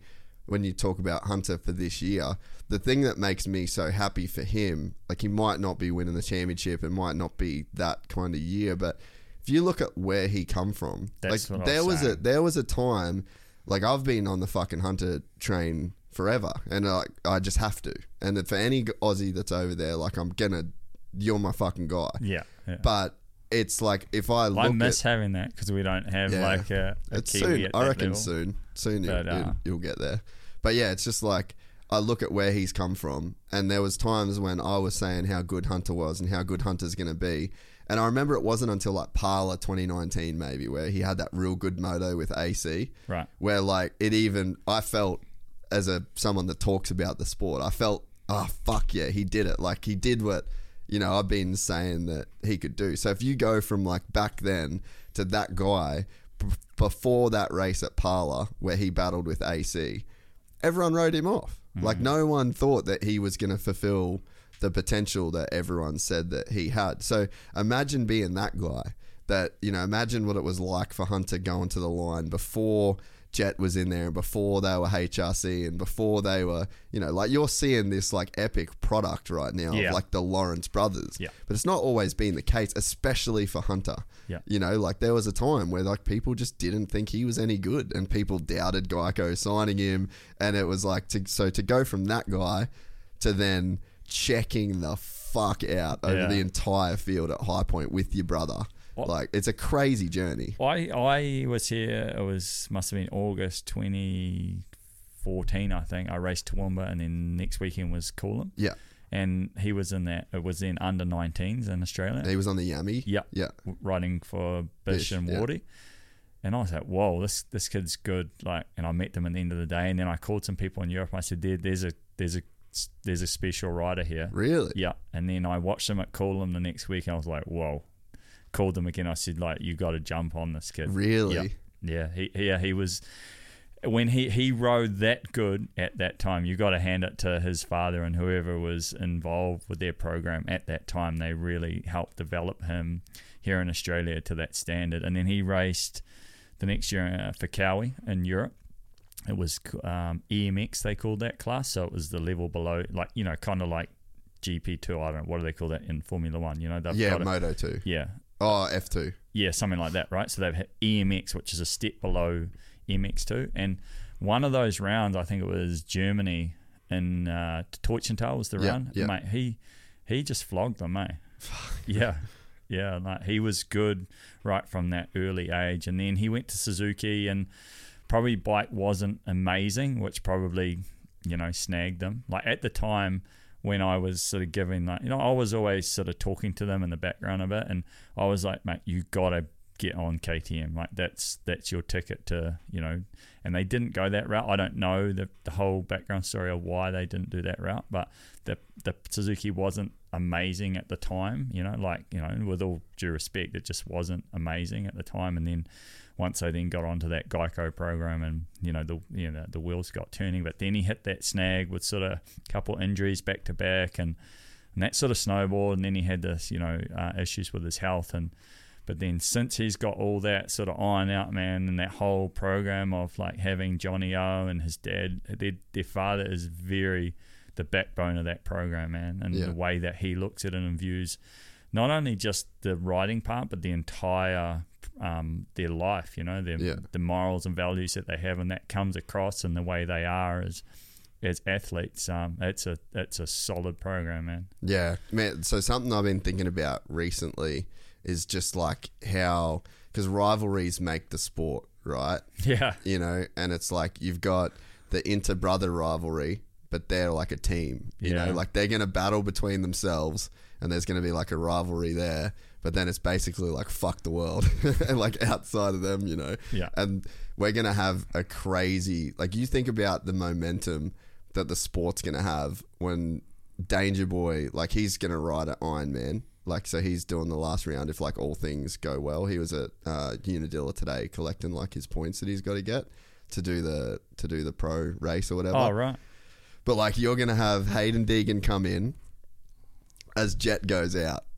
Yeah. And there's going to be like, they'll do this one race together, which is Ironman. Yeah. And then they won't see each other again until Hayden steps up onto a 450. Yeah, that's like the opposite ends of the spectrum. Yeah, right? yeah, Like Jet's finishing his 250 career, and Danger Hayden's Boy's gonna just start. flirting with the start of it, you know. And then it's just going to set up, there's this trajectory, like we're going to watch Jet go through the 450 class. Like maybe he wins straight away. Maybe it takes him a couple of years. And then at that same time, Hayden, so like while Jet's working his way, you know, starting at the bottom of the 450s, Hayden's starting at the bottom of the 250s. And they're going to kind of come up, and then it's just going to be that. I mean, this is all assuming that Hayden's going to do what, you know, I think he's going to do, but I don't see anyone else that looks the way that he looks from that era, you know. No, but you don't assess it on the way he looks. You can was that the word, equivocally? I don't know. You know, like when you say, like, you look at what I'm saying is, right, you look at what they're doing as a program. Yeah, just the whole thing, yeah. And you can say that he is going to be successful based on X, Y, and Z. Yeah. The part you can't say X, Y, and Z is the injury factor, yeah, right? Yeah. That is that's obviously throw that out the door, but the rest of what they're doing and the trajectory that he's been on, he will be successful. I'll go so far to say publicly that if he doesn't rush, because I didn't know he was racing Ironman, so I thought the whole, and obviously Star in a bit of a weird spot, you know, they've had like a pretty injury ravaged year, and I hope that I hope they don't make him go up, don't force him up. I would not like to see him, or I don't think it's in his best interest to race Supercross next year. Yeah, no, I definitely don't think they are. This is my, and I'll publicly say, if he goes into Supercross 2024, he can win straight off the bat. Yeah, right away. Yeah, no, and that's based on the program that they're doing. Yeah, like James Stewart spec. Yeah, just go in there and win immediately. Fuck, that would be so sick. No, he can. Yeah, yeah. There's no doubt about it. Just based on what you see, the snowball that they've started to, then they started that, you know, when he was riding that Super Mini on a Supercross track. You see this? Did you see the stuff he was doing on a Super Mini? Like some guys on. Well, I remember you telling me that. Like there was a time where you were like, "Can you believe what he's doing on a Supercross track?" And you were like, "He's just gonna do good." Like you can't be on a Supercross track that young, doing it the level that he's doing it at and not do well. Yeah, like that's on a bike with a 14-inch rear tire and a 17-inch front. Like it's like, or 16-inch, whatever it is. Like, whoa, you know. And so that then sets you up, and then the program they've gone to with Star, and then that will then continue to evolve. And I just, after hearing you say that he's racing Ironman, that's cool, but I'd rather see Jet race a 450 than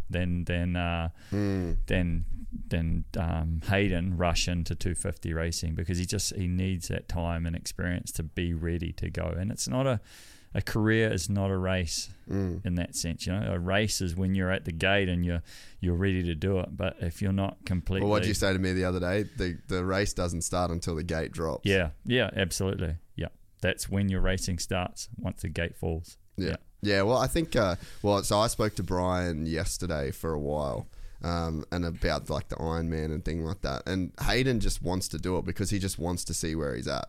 Yeah. Like he just wants to know. It's how. quite cool that they can jump in and do it because Ryder did that, right? Yeah. He did. He was do impressive Redbud? too. He did well. Yeah. Yeah. He did a couple rounds. Little I off think. on fitness, definitely off on like stamina, but speed wise, he showed like what he was capable of for sure. Yeah.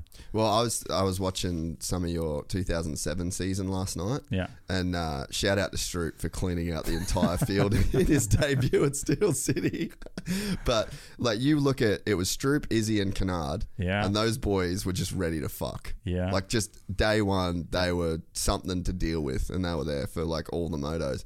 And I actually did think that last night. I was like, we really just haven't seen that in a while, I don't think, to where guys were that ready. And like at that point in time, you and Villo were fucking Flat out moving. flying, like yeah. really moving. Yeah. And for those boys to jump in and even be like in the same TV shot, like that's pretty gnarly. Yeah.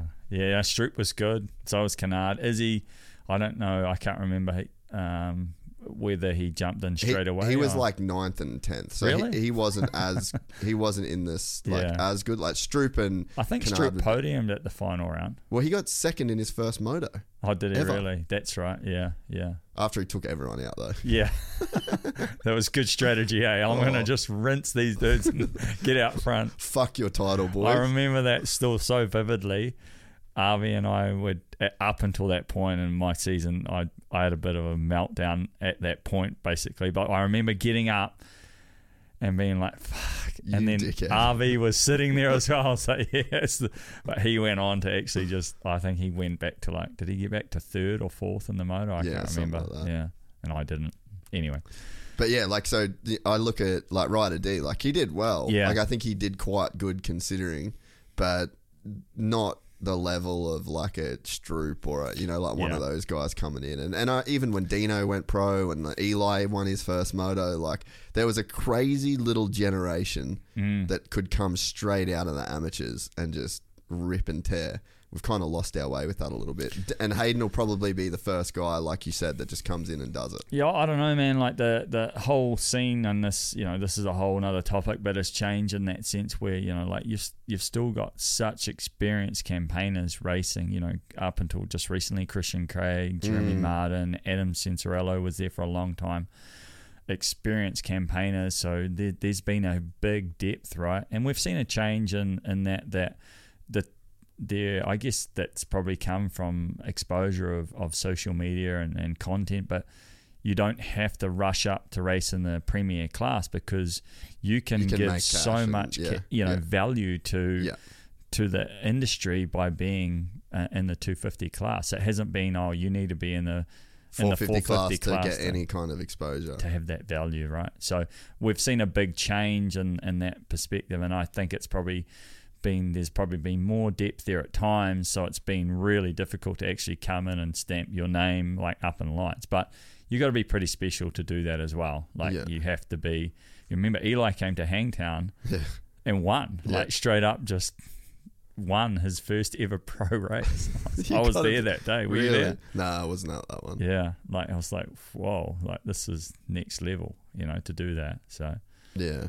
What was I going to say about I'm glad you mentioned before. This is like one of my like pet fucking peeves, or like this is my pet project, is like everyone's got to stop saying that Hayden's been given everything. Yeah. Like it's not fair. Like that But you, that goes you put yourself back. out there, and obviously like you there's going to be a level of it that's unavoidable when you're in his position. But if you're a person that thinks that, like you're robbing yourself of something special. Just like sort of like drill down into like given everything, right?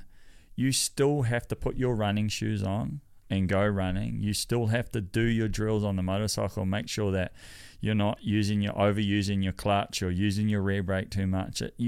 As much as you're given, when you race a motorcycle, there is so much that you as a human being, you have to do to be able to be the best or one of the best in the world. So given everything goes out the door at that point. Yeah. It's not like racing a car or in that same perspective. You as an athlete have so much that you have to control, and yes, having a great bike is important, but I've been in a scenario where I've been really, really good. My Carlton dry bike, my Honda here, was amazing.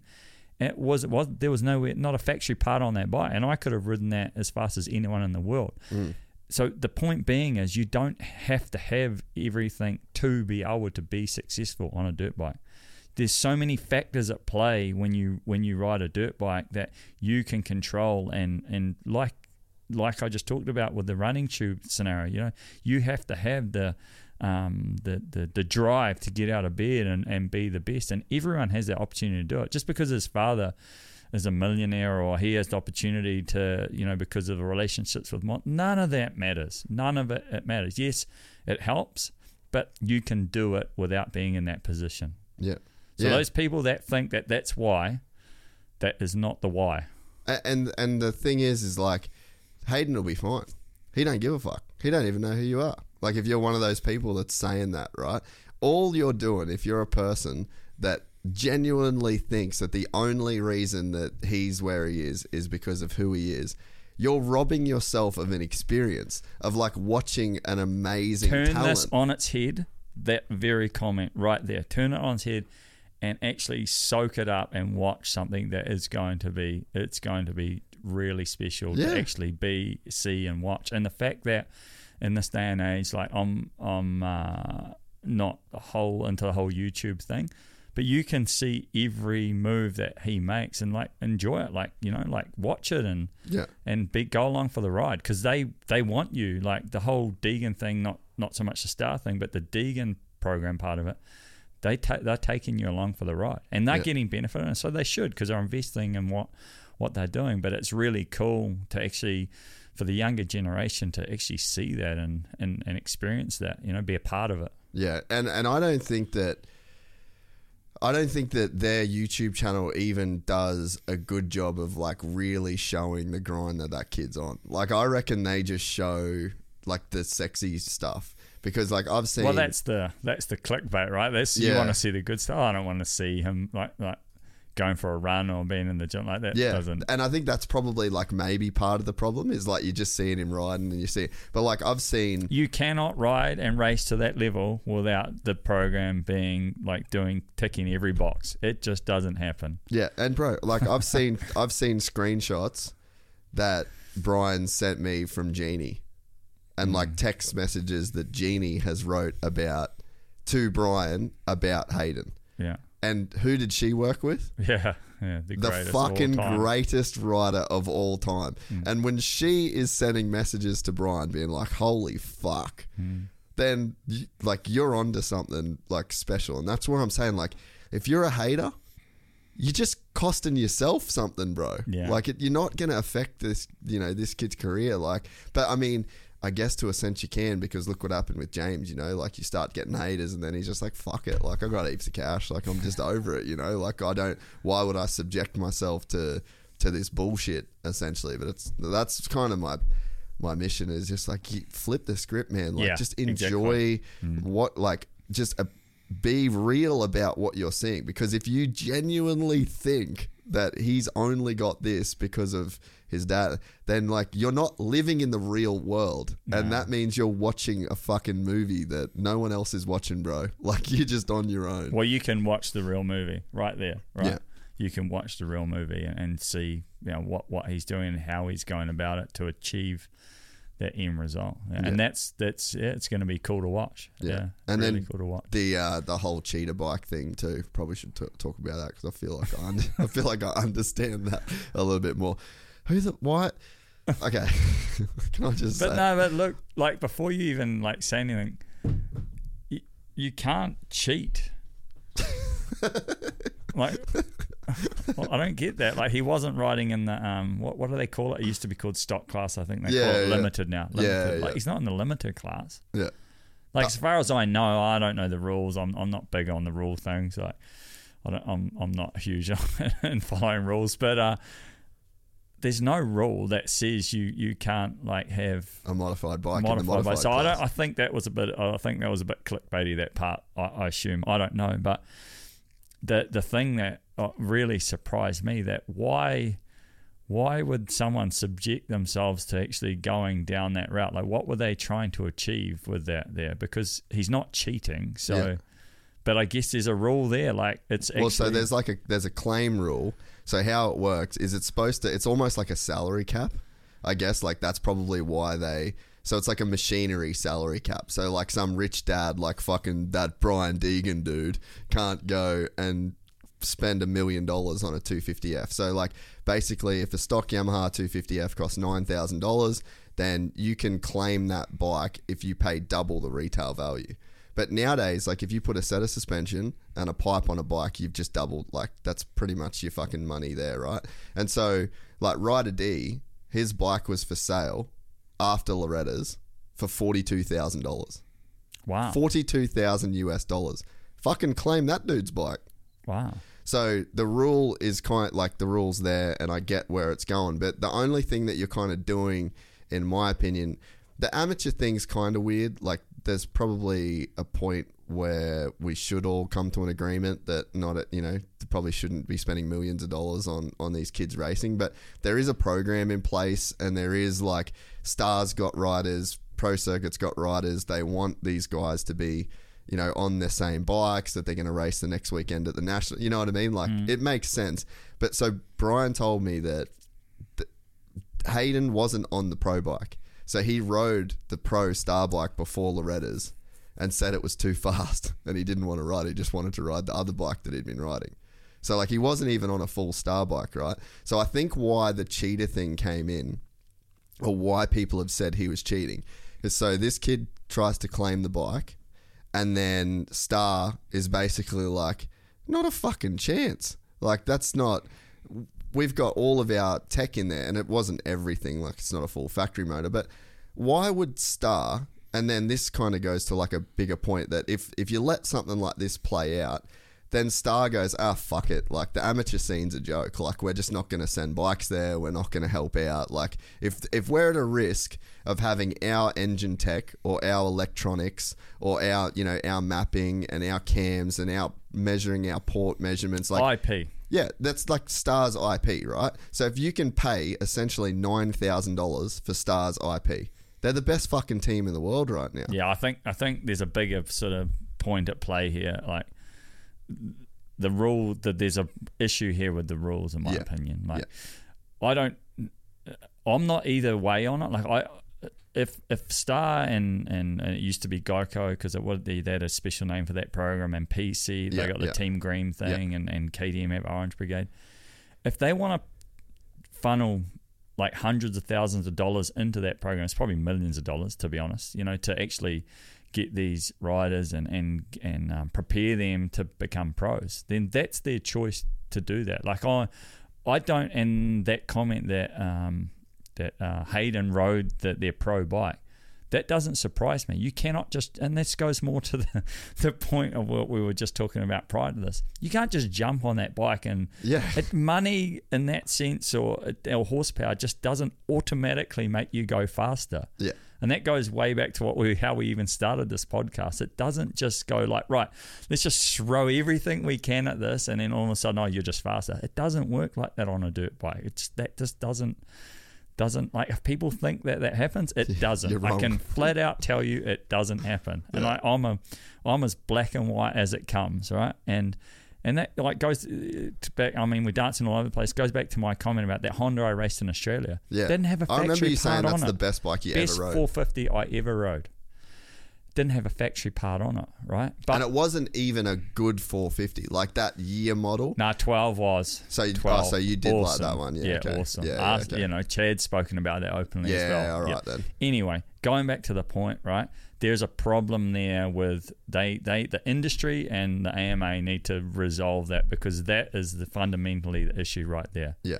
In my opinion. And so to get back to the cheating thing, I just wanted to let people know, like, so this is the... It's not cheating. Yeah, but that's like the point. But so they're saying that, so basically the argument is, they go, well, they're just going 1 + 1 must equal cheating, right? Because they're like, so this kid tries to claim the bike, Star freaks out, and then they took the motor out of that bike, and then they put another motor in. So this is what happened. They get a bike out of Evan Ferry, the team that Evan Ferry rides for. So it was just like that GYTR performance kit that I think anyone can buy, right? There's like is a GYTR Yamaha that they do. So they take that motor out and then put it in Hayden's bike. The reason they did that is because this kid dropped the claim by this point, right? And there's a whole fucking another story there. But this kid drops the claim, but there's nothing to stop another dad being like, oh, fuck it, well, we'll do it. So they drop the claim, and then people are saying, well, they still swapped that motor, so it must have been a cheater motor. No, Stars just said, fuck this. Hayden's like, I don't care, I'll ride any bike, like it doesn't worry me. So then they pull that motor out, and then he sets the fucking lap record at the track. So it's like, if he was cheating, he would have gone faster. Am I right? I want to finish this topic because it's just it's stupid. The whole thing is stupid. Therein lies the problem. Is that in my opinion is that rule and how they've got that set up. That is where the problem is. It is not cheating, right? There is no rule that I know of outside of that rule that says you can't run X, Y, and Z, right? So they either need to have a rule that says you can't run X, Y, and Z, or you don't have that rule that you can buy someone's bike at that point, because there's too much invested in the industry preparing these prodigies to become superstars. That's what they are doing. They're investing in these riders, be it Ryder, D, or Chance Hymas or Hayden. Those, because those three are they're the next superstars that are being prepared. That the programs are investing in them. The brands are investing in them to be ready to roll in the next couple of years. We're a young man's sport. Yeah. You've got to be ready by the time you're in that window of 16 to 18 years old, and you then set your, you come in and you set your tone for what you're going to achieve in your career. But you do that in this period that we've been talking about with the Degans or the Lawrences in the years in advance of that, to be ready to then stamp your authority on what you're going to do in your career. And yes, there's riders that don't do that, and they're like a fine wine, they get better. Brayton.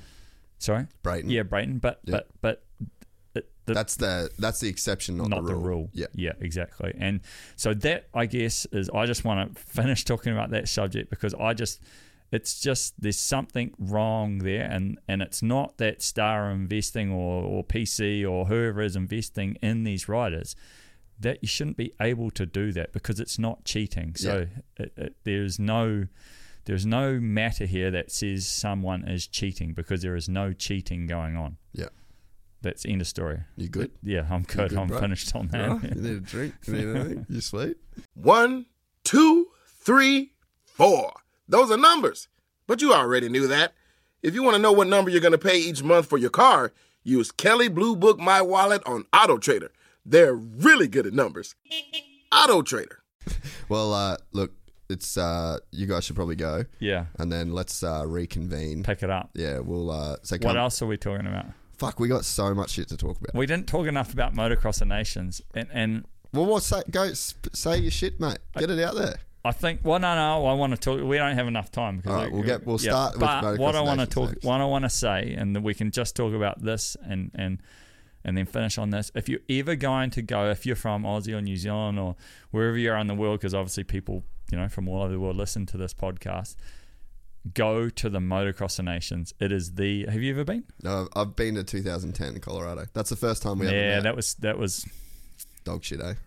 Nah, because I won a moto that day, so it kind of I just didn't have the atmosphere. It was the first time I'd been in America, and had it ever been in America before that? I don't know. Oh, I don't know, but it just felt like a national. It wasn't, and the sort of Motocross of Nations and the like hype an ANA or something like that. It's built. Go to it, like Redbud's epic. It's going to be sick this year. Yeah, it will be sick this year. But in Europe, it's even better. The atmosphere is electric. If you're ever going to go to a race and you want to go to an event and have an epic time, Motocross of Nations is the one to go to in Europe, without a doubt. There's no other event that I would suggest you go to. So, should we end it on that point right now? End it on that. And then, so Ben's got to go do some shit at QMP, and then we're going to come back later. Righto. Peace. Welcome back, Ben. We're back. How's your day, bro? Busy, man. Well, This is my life. I was thinking about that on the way here. I'm like, fuck, he's just a busy. Yeah, It's real just busy. full on. Jag's just getting dragged around. We went, we left here. We just drove out and just drove straight there. Got there and then I've just worked on his bike, changed tyres and just did an oil change and just he just got. No, I was going to say mucked around. Didn't really muck around. Had a quick look at the track with him and then decided to change another tyre. No, just because it was real muddy, so I put a pedal tyre on for him. Yeah, that'll make a difference, I reckon.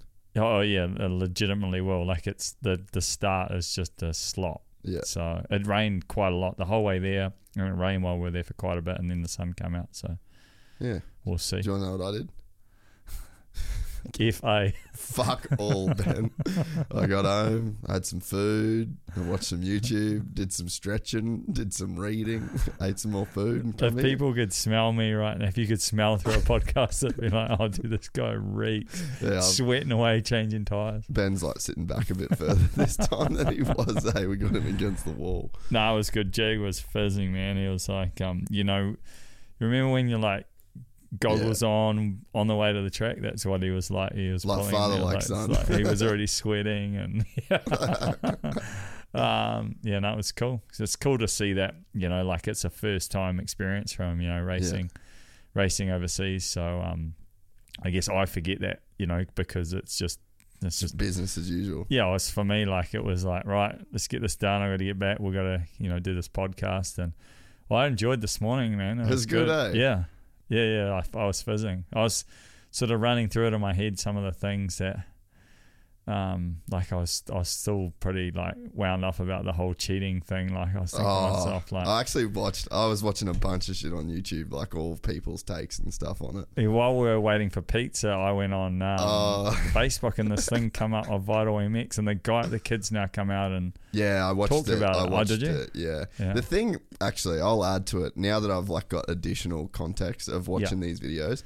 So the kid says, and I actually went and like just checked the kid out on Instagram to see who he was.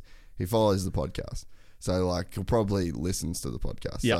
So first of all, this ain't personal. Like, you know what I mean? Not at all. Yeah, like it's a real kid that's on the other end, a 17-year-old that's like dealing with all this shit. Yeah. So like any of these takes, any of it, it's just not personal. And, so that has to be kind of said, because I feel like all this can get muddy when you're like given a perspective, but it's like directed at a person, but you're sort of not directing any like ill will towards like the person itself. It's just like an objective, like zoomed out view of the situation, if that makes sense. yeah, absolutely. That's what it is. Yeah. But like after I watched it, so he's like, he pretty much he said he went to his dad in March and said, this is my plan. I want to do this at Loretta's.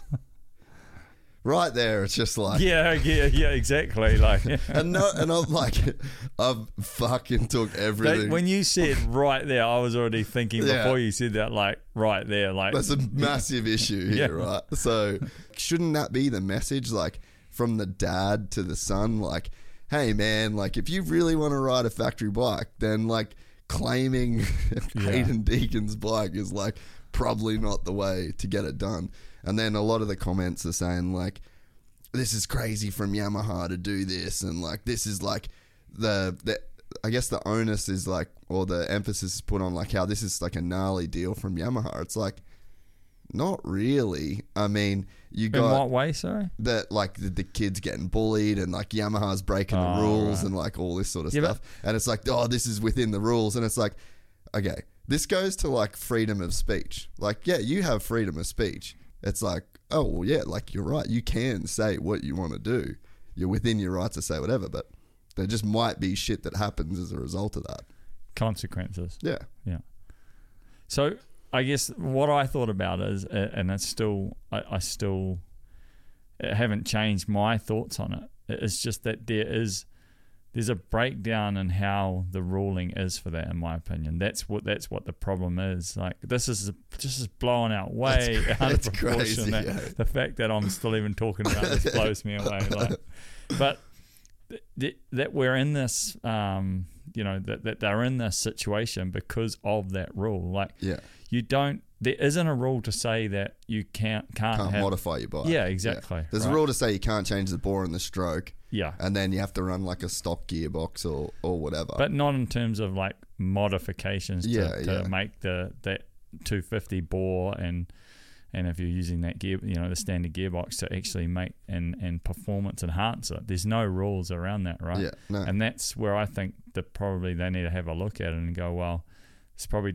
I get that they want to have like a restriction of spin, right? Like Which that should be. That's a smart move. Yeah, it's not a bad move, but then I guess then the manufacturers have to, like, if it caused that much of a dilemma, they have to think, well, you know, maybe then we have gone too far at this level with the performance of the bikes. I don't know.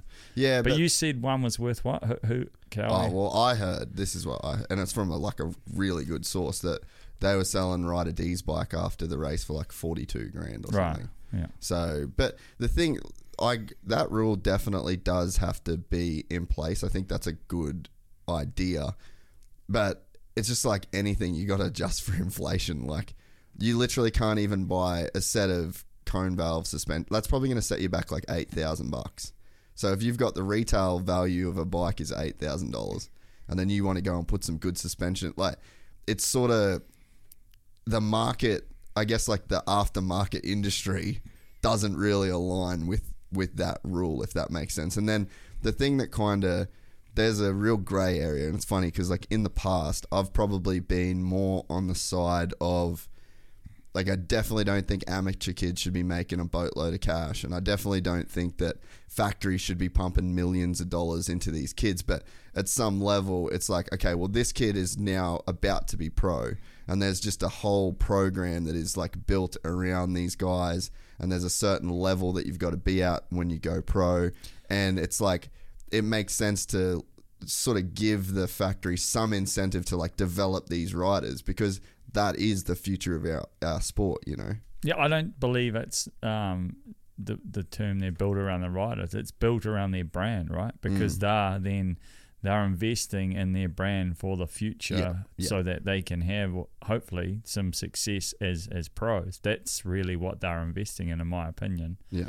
You know, you go back and you look at, well, I mean, Cowie's done it now since forever. You know, if you look at the program they've had in place, and then Geico had a pretty strong program for a long time, and now Stars there, KTM, I assume, have had it now for quite a while as well. So that there's an investment in their brand to then, for those riders to want to be a part of that program, so that they look to taking them into those pro ranks, right? Yeah, and then I think, and it's a young man's sport. Yeah, that's something that has to be taken into consideration. Yeah. You know, like you go into pro racing and you're expected, if you're one of those, you know, prodigies, to perform within, at least by the second year, at least. Yeah.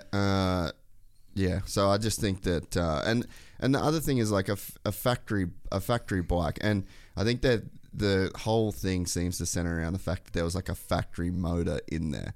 And like, I trust Brian when he says to me that like they just didn't use a factory motor. Like, I do believe when he says that. And it's like, even though it's not a factory motor, there's like ignitions that they use, and there's, you know, like the head probably looks the same. Like, there's probably a lot of stuff that is the same. It's not necessarily factory that no one could buy, or it's like unobtainium, but it's like a factory specification, and like that has taken that, like you said before, that's Stars IP. And it's like, if there's just a rule that you can exploit that would force these guys to hand over their IP, then again, there's just no incentive for them to then do this. Like, if this becomes a precedent in every national that you go to. Yeah, well, that's what I said earlier. Yeah. You know, because at the end of the day, they're investing in their program for them to then prepare these riders, you know, for the future. And then all of a sudden they're going to go, whoa, if this is going to carry on in the future, like, we've got to, something would have to change at that point. Yeah, I don't know. But anyway. I think it's just a crazy concept that you can just I didn't know that was. I don't think I was aware of it. So I was doing some listening, and apparently this happened to Carmichael when Carmichael went back and raced Loretta's, because people were assuming that he was just going to rock up on a Makita Suzuki. So then apparently, like, yeah, so it So has, someone purchased his bike. yeah, I don't know what the result of it was, but I think that there was some stuff. It just sounds dumb as fuck. Yeah, it Like does, the yeah. whole thing, you know. Yeah, just to me, it sounds like a rule that shouldn't be there. Yeah. But yeah, And it's a bummer. I think at the end of the day, the people are painting this kid that did the claim out to be like a bit of a victim, like he's got bullied and this. I feel like what happened is like, hello, welcome to business. Like, this is the way the business world works. You know, you do something that someone doesn't want to do, then on their side they do something to stop you doing what they like. No laws got broken. Like, welcome to the big leagues. And I honestly feel like the victim in it is Hayden. Like, here's a kid that's just doing his shit, Yeah. and then he's riding the bike that he gets given on a big week that's in it's his just life, and it's just unfortunately like he was, you know, like if you went on YouTube that week, I think I said this to you. Yeah. I mean, it was just he was the clickbait of the week. So you know, Yeah. he's being and dragged through. everyone. This will go up as a clip on YouTube that'll have like a title, and Yeah. you know, and then we'll make money off these views, and just the fucking that's the ecosystem That we live in right now. he's in right Yeah, now. You yeah, know, that's right. But it's like, I don't to just plead like the victim status on like this end is like, you did it to Hayden Deegan, you did it like, you know what's going down, and you say you want to do it for your YouTube. It's like, yeah, fair enough. Right, let's put that to bed. Anyway, let's we're get done. on to Motocross of Nations. Yeah. Team Australia. So you We haven't. sort of flirted around Yep. that a little bit earlier, but I thought you would have been like pretty G'd up about it because 12 months ago you were like Aussie, oi, oi, oi. Or was I say that the wrong way around? Yeah, no, you did it right. Yeah, I was talking to a couple of guys out at the track today, and everyone obviously has a very, you know, they're pretty what do you call that? Like, you know, They're like excited, Yeah. anticipating it. yeah, When pretty is it? buoyant. Buoyant. Yeah. Yeah. No, Buoyant. I'm there. You Yeah, know, but I don't know if you are. Like, I thought you'd be like ramming it down my throat. but Aussie. I don't know. I just feel like it's just like it's right there for everyone to see. Like, Team Australia probably is the but I favourite think to win that. I just think that they've never. I don't think Australia has probably ever been in a position where the expectation is to win, and it's a big deal. That'll be a big deal. That's a first. Yeah. If they do win, that's a first. Has New Zealand won it? No, But you've been on the podium, eh? yeah, a couple of times, yeah. Yeah. So like it's to go into the race with the goal in mind that, you know, we're putting our horses in a position to actually take home that trophy. That's a big deal for Australian motocross, and it's probably the culmination of what's happened in recent years. You know, there's been a big push. We've talked about just Australian motorsport in general. Yeah. You know, like in motocross at the moment, you've got 3 riders across. How many spots in HRC at the moment? 6. Yeah. 2 in the World Motocross Championship and 4 in. Yep. So there's 3 of the 6 seats are occupied by Aussies for HRC right now.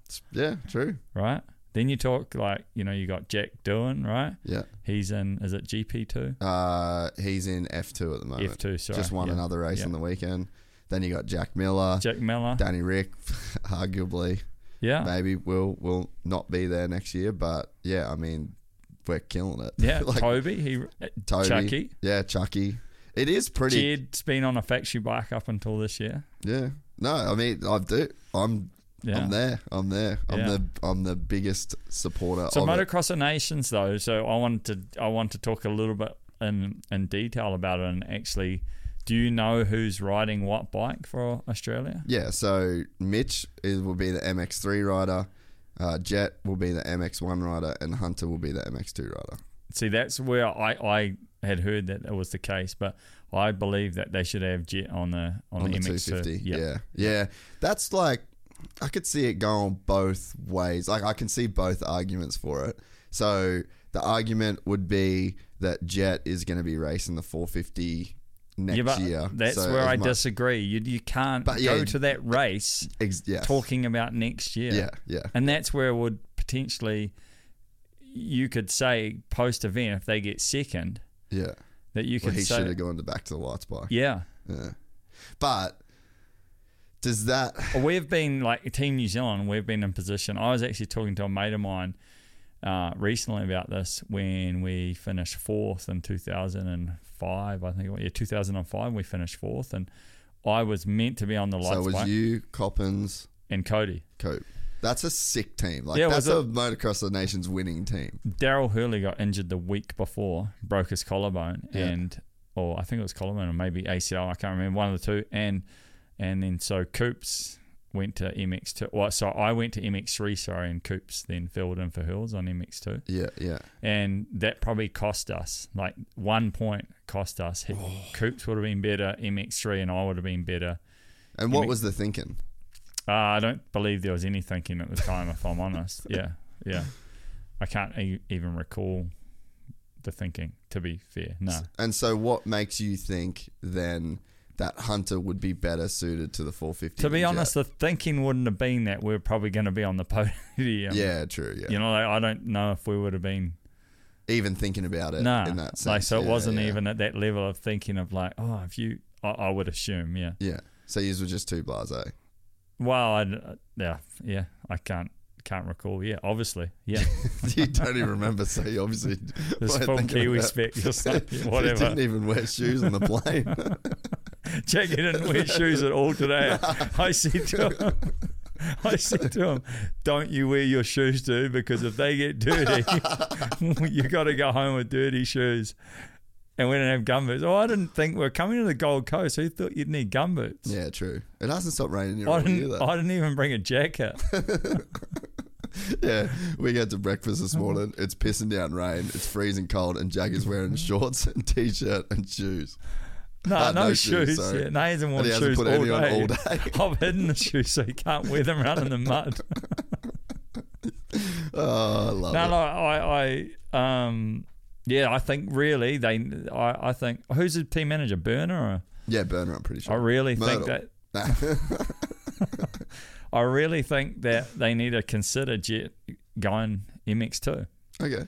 Because that will be the deciding factor in points at the end of the day. That will be the deciding factor because the MX2 is not generally, unless you have a really unfair start gate like Budds Creek was, generally the MX2, but Red Bud, that start, you're not going to get a top 5 start on MX2 bike. It's just not going to happen. Yeah, even when you give them the preferred gate selection, it's just not going to happen. It's long, it's deep, and then you've got another right-hander straight after it to where it's like slow down and then go again. And then you're going fast and then down the hill. Yeah, yeah, fair.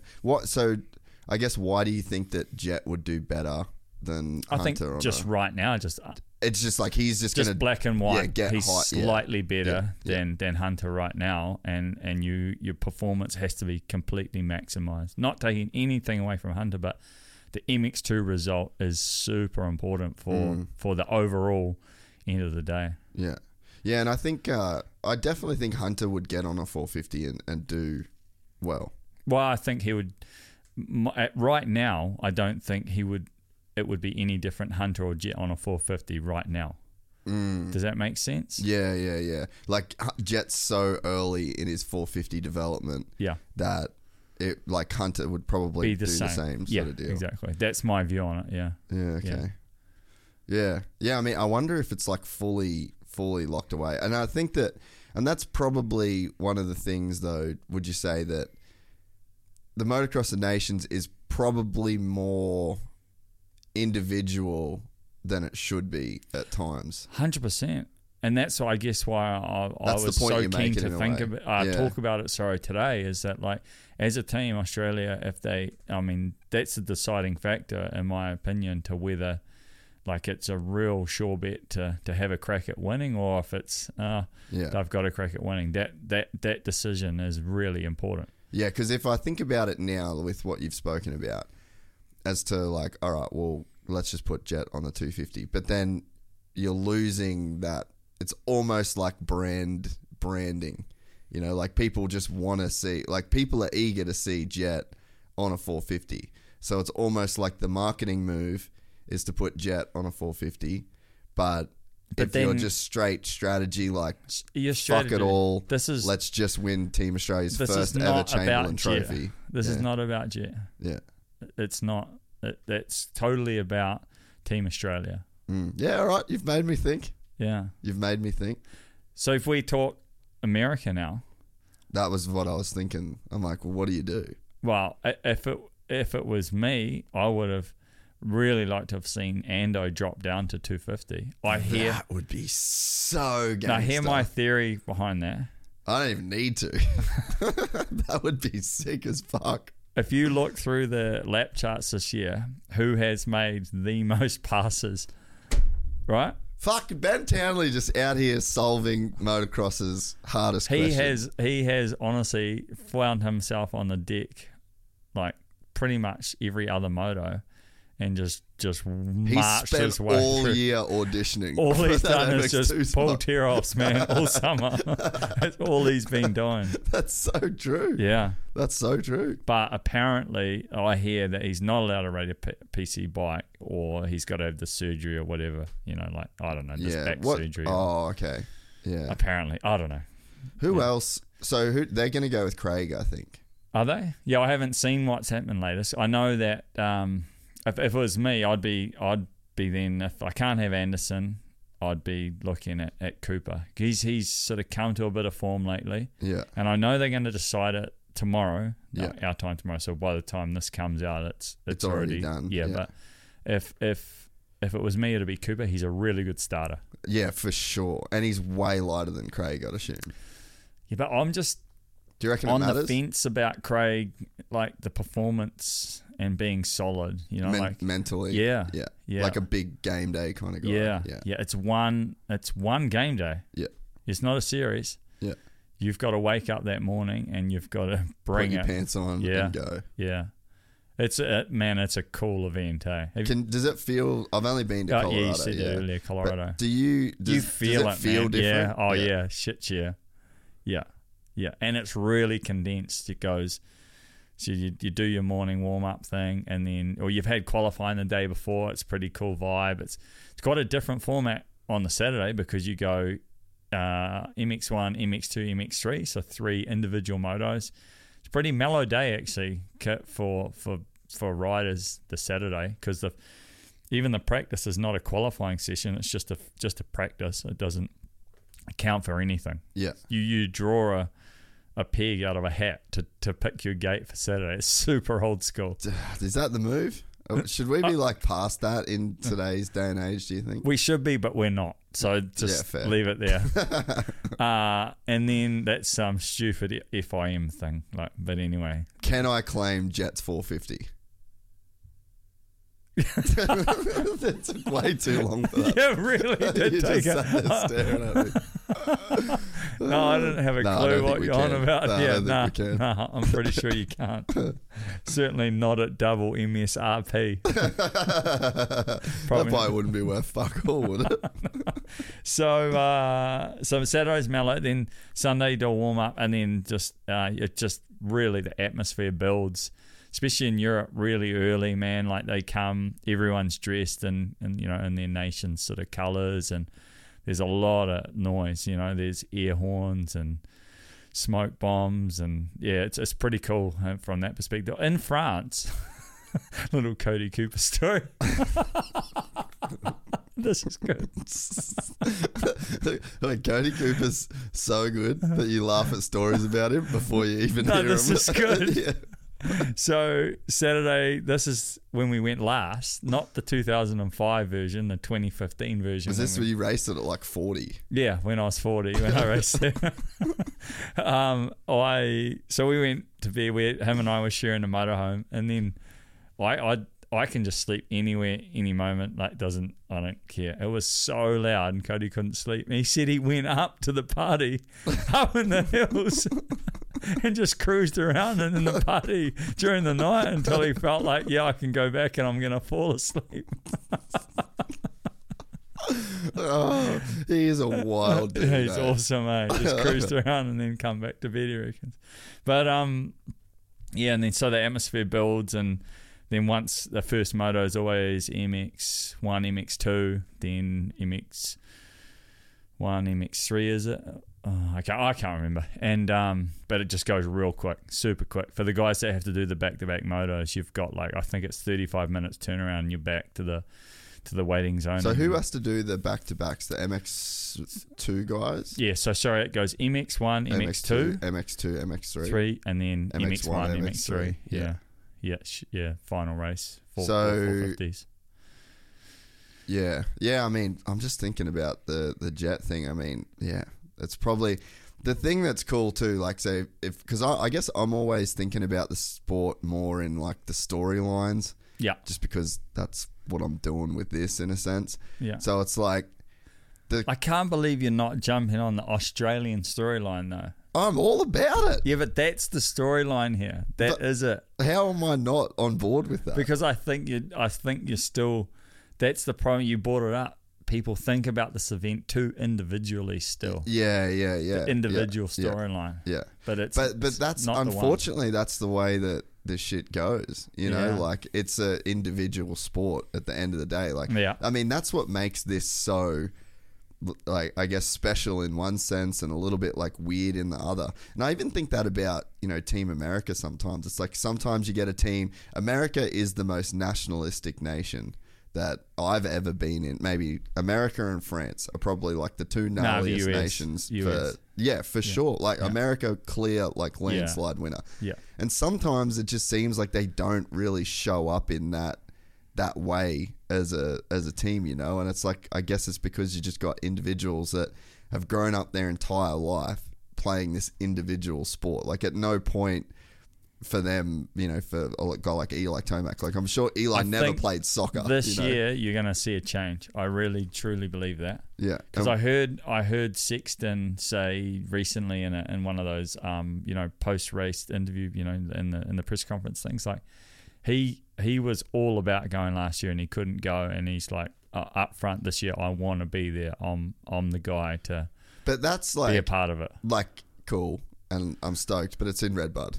Like, and he's from Michigan, so it's like, but that's again, it's an individual storyline. It's not like a Team America. I mean, maybe I'm reading into that too much, you know. But it's just like, yeah, I just feel like Eli's.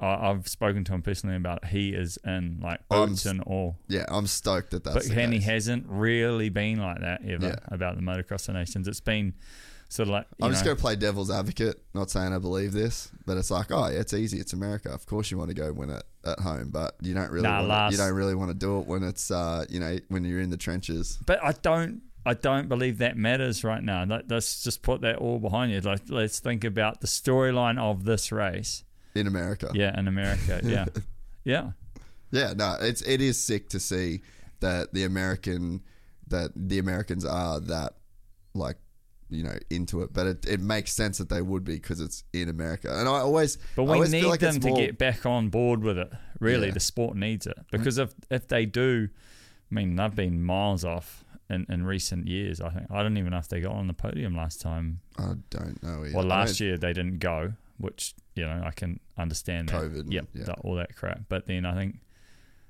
think they got the podium at Redbud at all, did they? No, I think Redbud was like a terrible performance. Yeah, it was a disaster. It was a pretty bad deal for him. Yeah, Roger almost slit his wrist. He was like, yeah, it wasn't a good day. He actually hung out with the Belgium team for most of the race.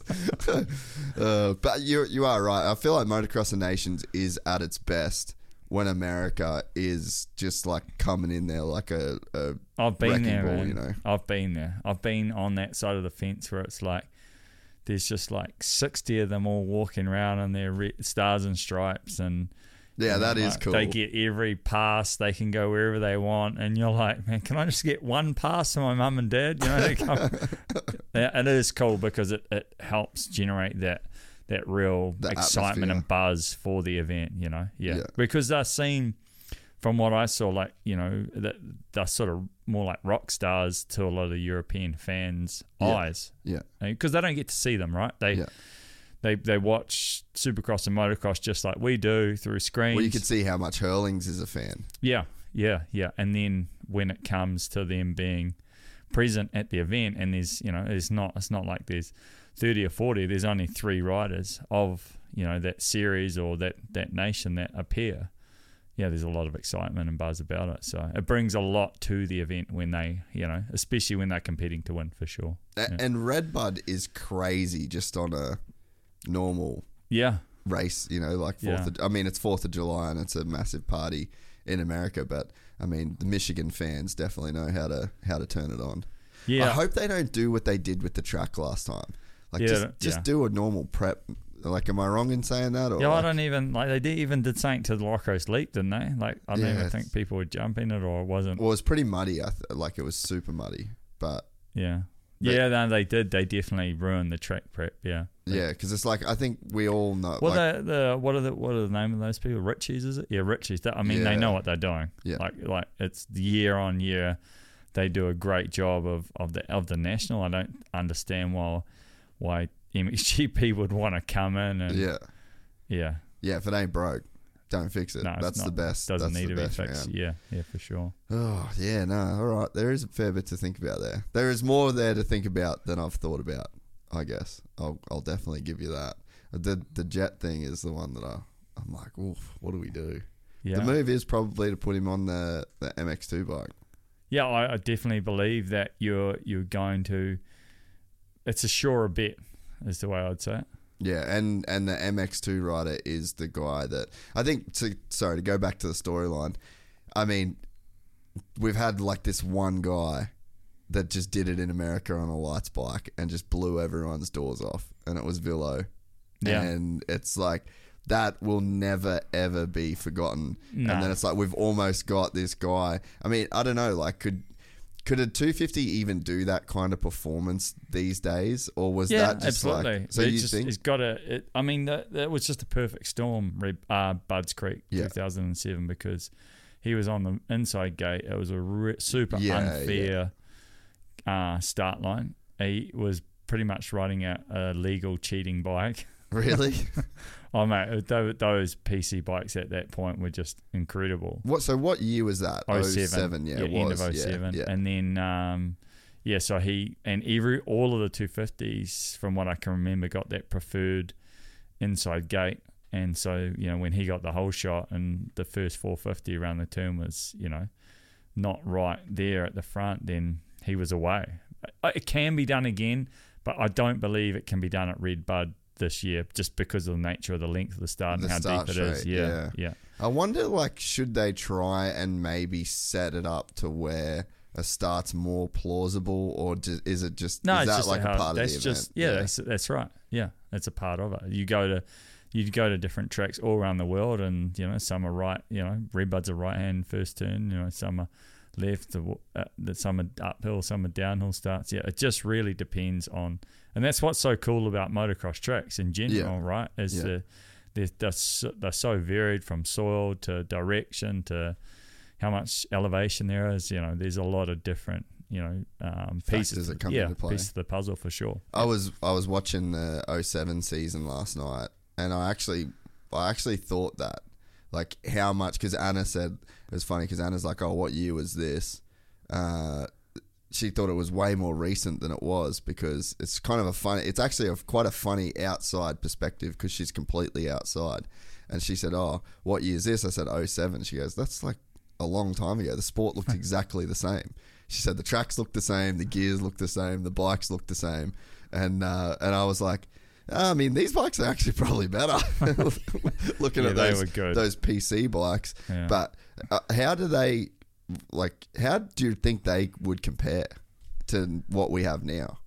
Well, they say the Star bike is incredible. It's it's just an absolute rocket ship. If you go by what people say, I mean, I haven't talked to someone sort of really that races them, but a lot of people say they're like what the PC bikes were in those days that I raced a PC bike. And what I mean by that is, it was like legal cheating. You went to the start line knowing that you had a superior advantage over your competition in terms of performance on your bike. And so what was that secret sauce? Because it's gone now. Well, at the time, from what I understand, gearbox was a big part of it. That's if you talk to Mitch about it. From what I can recollect, is the gearbox was a real big component of getting their horsepower at the time. And so, what would be the things that are at play in a gearbox that makes a gearbox? Well, he had I'm pretty sure it was the gearbox was done in UK. I'm pretty sure there was a special manufacturing at that time, and that was something that he was ahead of the game of. Oh, right. And so now is everybody doing that? I assume so. Okay. Yeah. But in the early days of the 4-strokes, Mitch was ahead of the curve. He hired a guy that was came from TRD, Toyota Racing Development. Yeah. He was in one of the offices there out in the race shop, and then he was a big, driving force behind the 4-stroke to actually get the development going. That was really where Mitch put a lot of energy in at that point in time, because remember they shared the bike, the brand shared the 4-stroke between Suzuki and Kawasaki the first couple of years. From like 03, 04. Yep. Yeah. I think that I don't recall exactly, and then they went their separate ways, and that's when Mitch doubled down. Yeah, big time. So 06 is when he really clicked gears with it. So I could be way off on this, but I remember hearing a few years ago that did you know if that guy passed away or something? Yeah, I'm pretty sure he has. Okay, so that was what I heard people attribute that to, is that basically this guy passed away that was working, and he was one of the main guys that was right in that R&D kind of area. Certainly in the early days of the 4-stroke, big part of it. And when I first, because I'd come from Europe riding a KTM and went and then jumped on I hadn't been on a Japanese bike in 5 years, and I couldn't believe that the difference in what they were doing in the US compared to what I'd been racing in Europe on. I mean, it's a different, it was a different... Apples and oranges. Yeah, exactly, because I was riding Supercross and in a different, they're in a different mind space, really, with the way that they set their bikes up and how they perform. But yeah, it was a real game changer for me. I preferred the American setup and have ever since. So what is the difference? Because of their Supercross, they ride their it's just bike generally stiffer, the stiffer direction. Yeah, definitely stiffer direction, and even the balance of the bike is set up. You've got deeper soil when you're in motocross, or you're dealing obviously a lot more with whoops and Supercross. So the balance of the bike is certainly skewed to being lower in the rear of the bike in America. Yep. Definitely is, because you're not fighting a lot of the time for traction. Yeah. In the US. yeah. Have you seen some of the GP tracks? There's not a lot going on. Yeah, and so you're really searching for traction and making that bike tractable in Europe. So and you've got to be hit the nail on the softer. head. It's apples and oranges. You can't compare the motorcycles in that respect. Yeah. Because I always wondered why you had such a crazy era of dominance with the PC, and then it sort of went away. And I feel like there's got to be more than one factor. And I think that we probably... But right now, if you want to talk about a factor right now, just take my Yamaha cap off. The production 250F is better where it starts. Yeah. That was the same in that era that I raced on that PC bike. It truly was. Yeah. So that's the starting platform that they work with, and then that just allows them to then get runs on the board way quicker with their performance from that point. Yeah, and I think that you couple that with a motor guy or a guy that passes away that's in the team, and then you couple that with companies coming in and spending bulk cash on amateurs, and then Mitch kind of not really wanting to do that, and then you see AC's probably maybe Faulkner, the last big money kind of guys that and Mitch has just taken a moral stand on it and just said I ain't getting in a bidding war over 14-year-olds, and you're just I respect that. Probably hurts the race team in a sense, because you're not you'd think about Hayden. There's a monster guy and two monster teams that he could potentially go at, and that's a bidding war that could ensue, and he's just I'm out.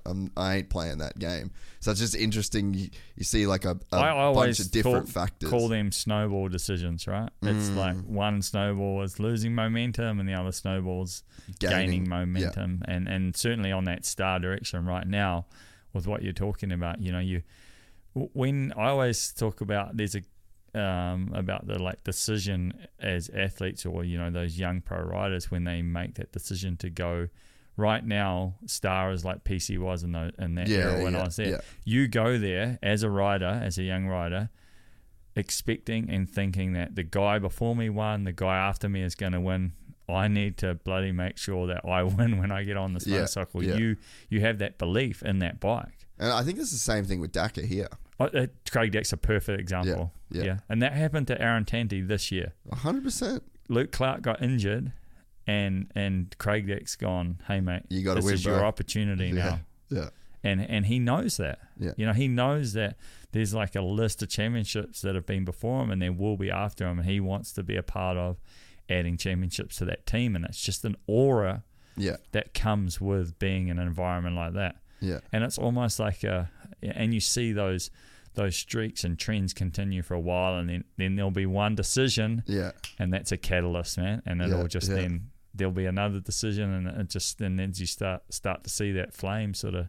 And it's so hard to predict those things. Like, it's only in retrospect that we can look back at it. But to me, it's really clear the decisions that got made. In and retrospect, it's clear. But in the moment, it's so hard to then stand back and zoom out and like have that 30,000 foot view. You know, absolutely. That's like the hardest thing to do. Yeah, because when you think when he hired Drino, that's a major, the snowball really got rolling at that time. Yeah. But did you think that it was going to start the snowball rolling that big? I don't know. Like, that's a big call to say, yeah, I predicted that. Yeah. Yeah. I mean, and it's funny. There's like it's like a different world, but in trading, basically like the stock market, you've got the S&P 500, which is just like, that's just the market. It's the 500, best kind of companies. Yeah. And then you've got traders, which essentially, so like you and me can take 100 grand, put in the S&P 500 and it's going to get X%, like pretty reliably. But then you'd go outside to these outside, traders or brokers, and then you'd give them that 100 grand and you'd hope that would perform better than the market after you've paid all the commissions and stuff like that. And it's like, even so many of their decisions, like, they might be right, but them being right is still based on just so much luck and so much unpredictability as well. So it's like, even hiring a guy like that, you're still rolling the dice. Like, even the most educated decision is still met with just so much chance, So it's like, most people are so much more lucky than they are right, Hey, I'm not going to argue that. There's no argument to that at all, for sure. But the stock motorcycle is that's the starting point. And I catalyst. remember the first time I rode one of those bikes was at your place, and I was just like, what the fuck are they doing with this thing? Like, it's just a remarkable motorcycle. And then with that, how much of that's luck? Yeah. Because you can make a great bike and you can make a shit bike in equal measure. And then with that, right, that snowball is that Yamaha right now, you're seeing sort of a culmination of success, and then that then is like come down from upper management, like, right, we're just going to keep this going because it's reflecting in motorcycle sales in our business. And then you start to build a culture. The biggest example in our sport, I think, of like building a brand is KTM. Like, absolutely. Dude, they just come in and so they come in. And here's sorry to cut you off. I think you spoke about it with Sleater recently. There's a decline coming there because of their emphasis on MotoGP. Yeah, you can. And we're seeing it. Yeah, you can see the trends, and KTM did it. They could not pry sales away from Yamaha and Honda. Yeah. So at the top end level, at selling 250s and 450s. So what they did is they just fucking strapped up their boots and they said, righto, we're going to build 65s, 85s, 50s, and that gives us this long tail effect of basically owning all the best riders because we built the best mini bike. Like, we have to this is a long play, like we're throwing the ball down the field, but like this will pay off. And then Yamaha has just copied that model now. They reintroduced like this brand new 65, and there's like a much larger emphasis. Like the 65 Cup that Jaggers racing, that was KTM's thing. Like that was Leesky that did that. Like the playbook's kind of there. If you want to build a brand, you have to start at the ground floor convert these guys. Like Jagger's just going to bleed blue, you know. Like Yeah, it's what, absolutely. and that Yeah. was what I was on Hondas as a kid, and, Yeah. and you know, like that's what you just stay in. Like I'm still like kind of a Honda guy, you know. Right. Yeah. You look at KTM this year, right? They're probably not going to win a world Crazy motocross to think championship. that. Yeah. An MX1 or MX, well, certainly not an MX1. MX2, they've still got a outside shot at it. They're not going to win anything in the US this year No. at all, right? They're not winning here in Australia. No, I mean Tanti's leading in Australia. MX2's sewing up with a Honda. Yeah. Like they're not going to win any. I think they might be winning MX2 in Canada that I know of. Where's Canada? You know, like Yeah. that's major to say that they're not going to win Yeah. like in a major championship in around the world. And it's like we just said about PC. You know, you got these errors of, and dominance is so hard to sustain. Like what goes up must go down. You know, and it's not like it goes down in a blaze of glory. But is it though? it's- Because dominance, right? That you get into that position that they're in with KTM, for example. I believe that they could have maintained that. Yeah. But their eye is on a different ball at the moment. It's Yeah. clear that MotoGP is tying up major resources, and that's where they want to be. So something has to give. Yeah. Oh, yeah. You can't I just. think their dominance could have continued, and Yeah. maybe not to the extent that it was, but certainly when you say they're not going to win major championships this year at all, period. That's gnarly. Yeah, that's a big statement. When would you have to go back? Oh, Like mate, 02? long, yeah. No, into the late 90s. Yeah. Because they're 125 with Langston 01 01. 00? or 2000? Whoa! 22 years of dominance gone. Yeah. Dude, that's like, and even I know there was a ton of pressure on Toby and Matthias and Sunderland when I think it was Brabeck won on the Honda in the Dakar. They hadn't lost a Dakar in Yeah. like at some, but I mean, even like for me, you think like if you've done something for like you've won for so long, you're almost like you want to lose in a sense just to kind of like get it out of the way in a weird way. I don't know. You don't want to lose. But there's a sort of that pressure. Like, how long do you just keep going and going? That's what and going? drives you to continue to win, to strive to keep winning. Yeah, but I mean, what's winning if you don't lose? Winning, it's the best feeling there is. There is no better feeling. Yeah, fair enough. Yeah, I mean that is number one. That's it. Nothing. So I want to ask you, when is Yamaha making a 350? Why aren't you flying that up the flagpole? That ain't going. Do you know up. how quick I would be on one of those bikes? Do you know how I would pay for that with real gypsy money, real hard-earned gypsy cash? When's it going to happen? It ain't happening.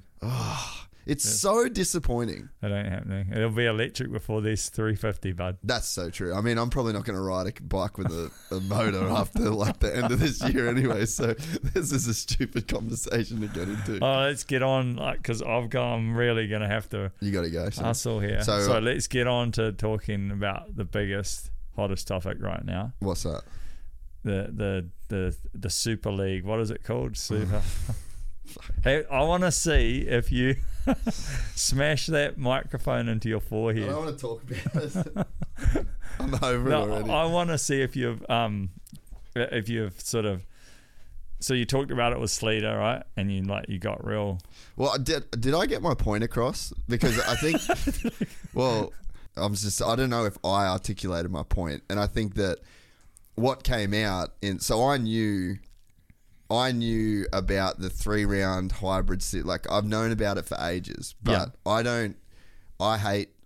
just don't want to be the guy that is like chasing breaking stories. Yeah, Like, no, it's propaganda. Yeah, I don't want to do. But so I knew that was coming for a few months, and that's when I started connecting all the dots of like, okay, well, this is the play now to lock these guys into this Fugazi championship that is then going to occupy their time smack bam in the middle of Essex Global. Like, Yeah. it's just a play. Like, and I get it. It is, And yeah. in the same way that we just said that, so this is like the Yamaha like claim thing. It's like, yeah, you can make the claim, but then we can also say that we'll pull this, and this, and it's like we're fine. We're within our rights to do that, and then that's how you just shut something down. Yeah. So like that is the same thing that's going on here, and that's what I was saying is like motocross is the one with its head on the chopping block. Yeah. Because Feld is not going away. All the stadiums are on lock. I don't want AMA Supercross to go away. I don't want AMA Motocross to go away. The point that I was trying to make is that all of this shit that's going on behind the scenes is about protecting the interests of the American series. And it's like, now, I guess, I don't know if I made that point clear enough, but like, that's the point that I was trying to make, is like, there's just people all throughout the industry, and it makes sense. Like, they've got ultimate control. Like, it's like a conveyor belt of, there's like a supply chain of like, teams and riders and sponsors and TV deals and all, like, it's a pretty well-oiled system. And it's like, if I was them, I wouldn't really want the boat being kind of rocked either. And I think the point that I was trying to make in all of it is like, I think we're all just looking at like the picture in the wrong way and thinking that somebody's going to like ultimately lose out, instead of all thinking like, okay, this is actually kind of a good thing in a sense, because what we have is like a real lack of teams. Like, we don't have a lack of talent. We've got so many riders that are just like dedicate their entire life to the sport, and then they come and then they go, and then they don't have a fucking job. Well, They've some been don't even get a homeschooled. chance. Yeah, and there's so many guys that just don't even get there. And you look at a guy like Alex, the Martin brothers. This is like the perfect thing for the Martin brothers. They should be motocross only. That's a guy that's very suited to motocross, and he would continue, like, he's retired. He would continue to be an asset to a team that needed a rider. So I just think that everyone kind of got this wrong in a sense. It was like an opportunity for everyone to be like, oh, this kind of like frees us up. Like, this gives us more, this gives everyone more to work with and everyone more room. But instead it's just like driven this massive wedge between like these sports that I didn't really think needed to be there. Yeah, I think from my side was probably from, like, if I look at it, was from a rider perspective. Am I off base saying any of that, do you think? Like, No. Is that a bad opinion or? No. Okay. No, I mean, I would have challenged you on something that I didn't agree with. But from my perspective, is the rider perspective, right? So am I right in saying that the figure was like 10 mil extra to the pot now? Is that? Well, so I think it's now everyone has to take this with a grain of salt because I don't know exactly, but I don't think they even know exactly. There's a couple other things but that. What my point is here, right? I think 10 mil is like the overall purse between motocross and supercross and super duper duper cross. So and what's it's the all purse combined. currently then? If that's the I'm not sure. because there has to be a major increase for them to come out and say that, like, there's 10 mil purse, right? There has to be. Yeah. So I heard where it's was that money for the riders in the past? Because Yeah. the riders are the ones, and this I've been now like banging on about this for years, right? The riders are the ones that they make the show, but we're just being locked into the system of, well, this is how it is, that's how it's going to be, and that's all you get. Yeah. But at the end of the day, the promoter, there's no return on basically the clowns for the circus. None at all. Yeah. And we need to see, that's what I was really intrigued with World Supercross, is that they're actually this respect for the athletes and the riders that are going to be putting on that show. And that's needed to have happened now for a number of years. It's clear to see that with the one in Marvel, like the riders there, they want to work with WSX. Yeah. And that was another point.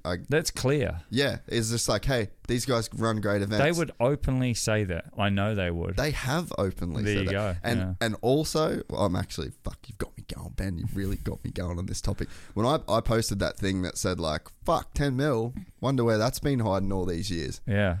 I got messages from every rider. Yeah, there you go. Yeah. I'm not going to say who. No, that's fine. You don't need to.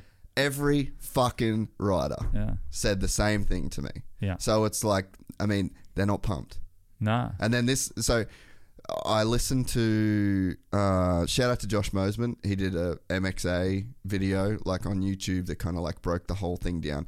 And there was an interview with, I think is it Lisa Coombs or like someone in the Coombs family or whatever. She come out and there was like a bit of an interview thing that she did. And basically was like, oh, you know, we've been listening to the riders and like this is like we're doing this for the riders. We're adding 3 more fucking races to a series that all of the riders have said we fucking race too much. Took the words out of my mouth. That was what I was gonna say. Like if it's for the riders, they've extended the entire season. There is no off season. Well, yeah, I mean there wasn't already. The but off now it's season fucked. is just testing and preparation again. Like there is no downtime whatsoever. No, and so instantly, as soon as I heard they've extended it. Yeah. Not actually. Yeah, they might have reduced the number of races potentially. But you've extended the season. You've got to be on now. Yeah, you've got to be on from January. Well, you're not on from January because you start in November. Yeah, you're going November to November. That's the part. That was the second piece of the puzzle. So the finances for the riders, but also then the actual like the entire schedule for. Not just the riders, the mechanics, the truck drivers, the entire infrastructure of what is the American scene. Yeah, I just think they just missed. Everyone's missed the mark on this, and for Feld to come out and say that they've been working on they've been working on this for so long. No, you haven't. You know how I know this? Because you can't tell anyone what the prize money is. You can't tell anyone what the tracks are going to be like. You can't tell anyone the fucking stadiums that you're racing. Like, and I know so much like behind the scenes stuff that people have said like, all right, if you're going to do this, this is what you should do. You should go here when this event's on because this event will bring blah, blah, blah. This stadium's cool with it.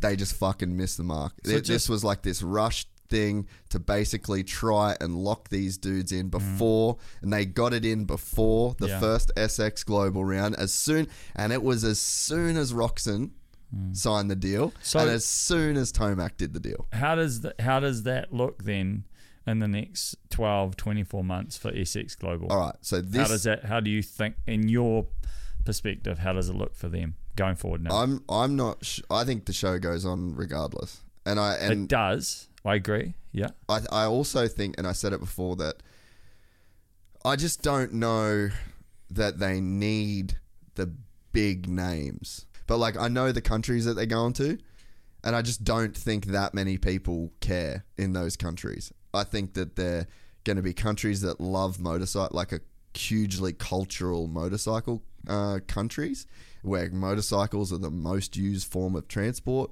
Like this is like porn for countries that ride scooters, you Absolutely. know? So like I just don't know that you need Ken Roxon on the line, and I don't know that you need Eli Tomac on the line, right? So I think that it's going to be successful regardless, and I think that like, have you been paying attention to any of the Live Golf stuff? Yeah. So from afar, Cameron Smith. He won the Open. He's locked in, right? So, well, I actually don't know. I think he hasn't confirmed it yet. But the fact, if you're not confirming something or you're not denying something, is that you're not going to let a scandal go on if it's, you know, whether it's smoke right. that, you know. Okay, yeah. So it's not official, but he hasn't denied it because he probably can't, because he probably is going to do it. $100 million. So he wins the Open and just says like, all right, I've got the title. I'm in the record books. I've won what I wanted to win. He's probably going to wait until after the President's Cup because there was actually a court case recently that ruled that he couldn't. The players that were in Live actually couldn't play in the PGA Tour. Really? Yeah. They've gone to court over it. So it's kind of interesting to watch how the Live Golf thing's happening. But it's reported that he's going to make $100 million. Wow. From that, and it's just like.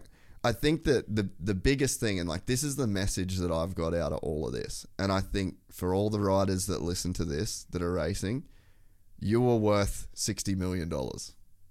Yeah, but the riders are their worth is more than what? No, their worth is $60 million. I don't understand how you get to that. $50 million is the investment into SX Global over the next 5 years, and then $10 million a year for this Super Duper Cross. Oh, so right. So this is so before that, what was the overall prize purse of Supercross? Yeah, that's why. But it's not much. You. Like it would have been in the hundreds of thousands, right? Yeah, so probably not even. All. Yeah, it's probably not even $1 million, right? Yeah. So in 2021, as a Supercross rider, you were worth 3/4 of fuck all to the industry. Yeah. So like that value. Was the point I was making. Yeah. And that's why I wanted to bring it up, because I'm sitting here from a rider's perspective. Yeah. And that value was worth nothing. You've been getting lowballed. For years, right? And so that's kind of my big point to make now that all this shit's come out is like, all right, the market value of Supercross riders at the elite level is now set. Well, call it $100 million, because you've got $50 million for 5 years, and then you've got $10 million a year.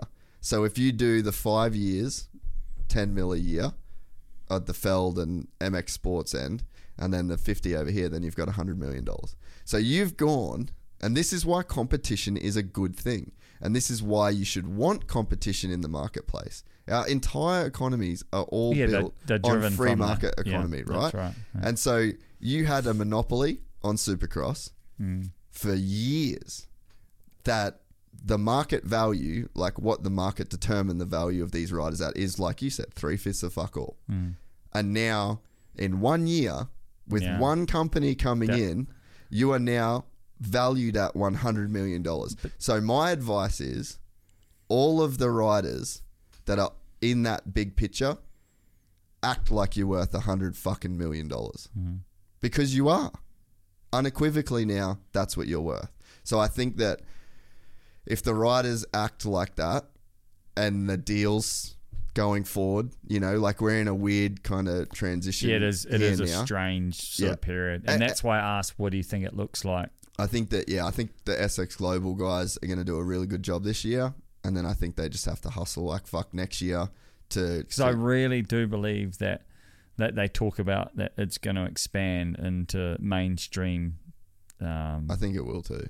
Brands and outside industry being involved, but that's one of their main drivers, right? When they talk about it. Yeah, and then sorry, you go. Yeah, but I think the biggest thing there is, I still believe there has to be, for at least the short term future, there has to be some brand involvement there, and I don't see. By what do you mean by motorcycle brand involvement? All right, so let me throw this at you then.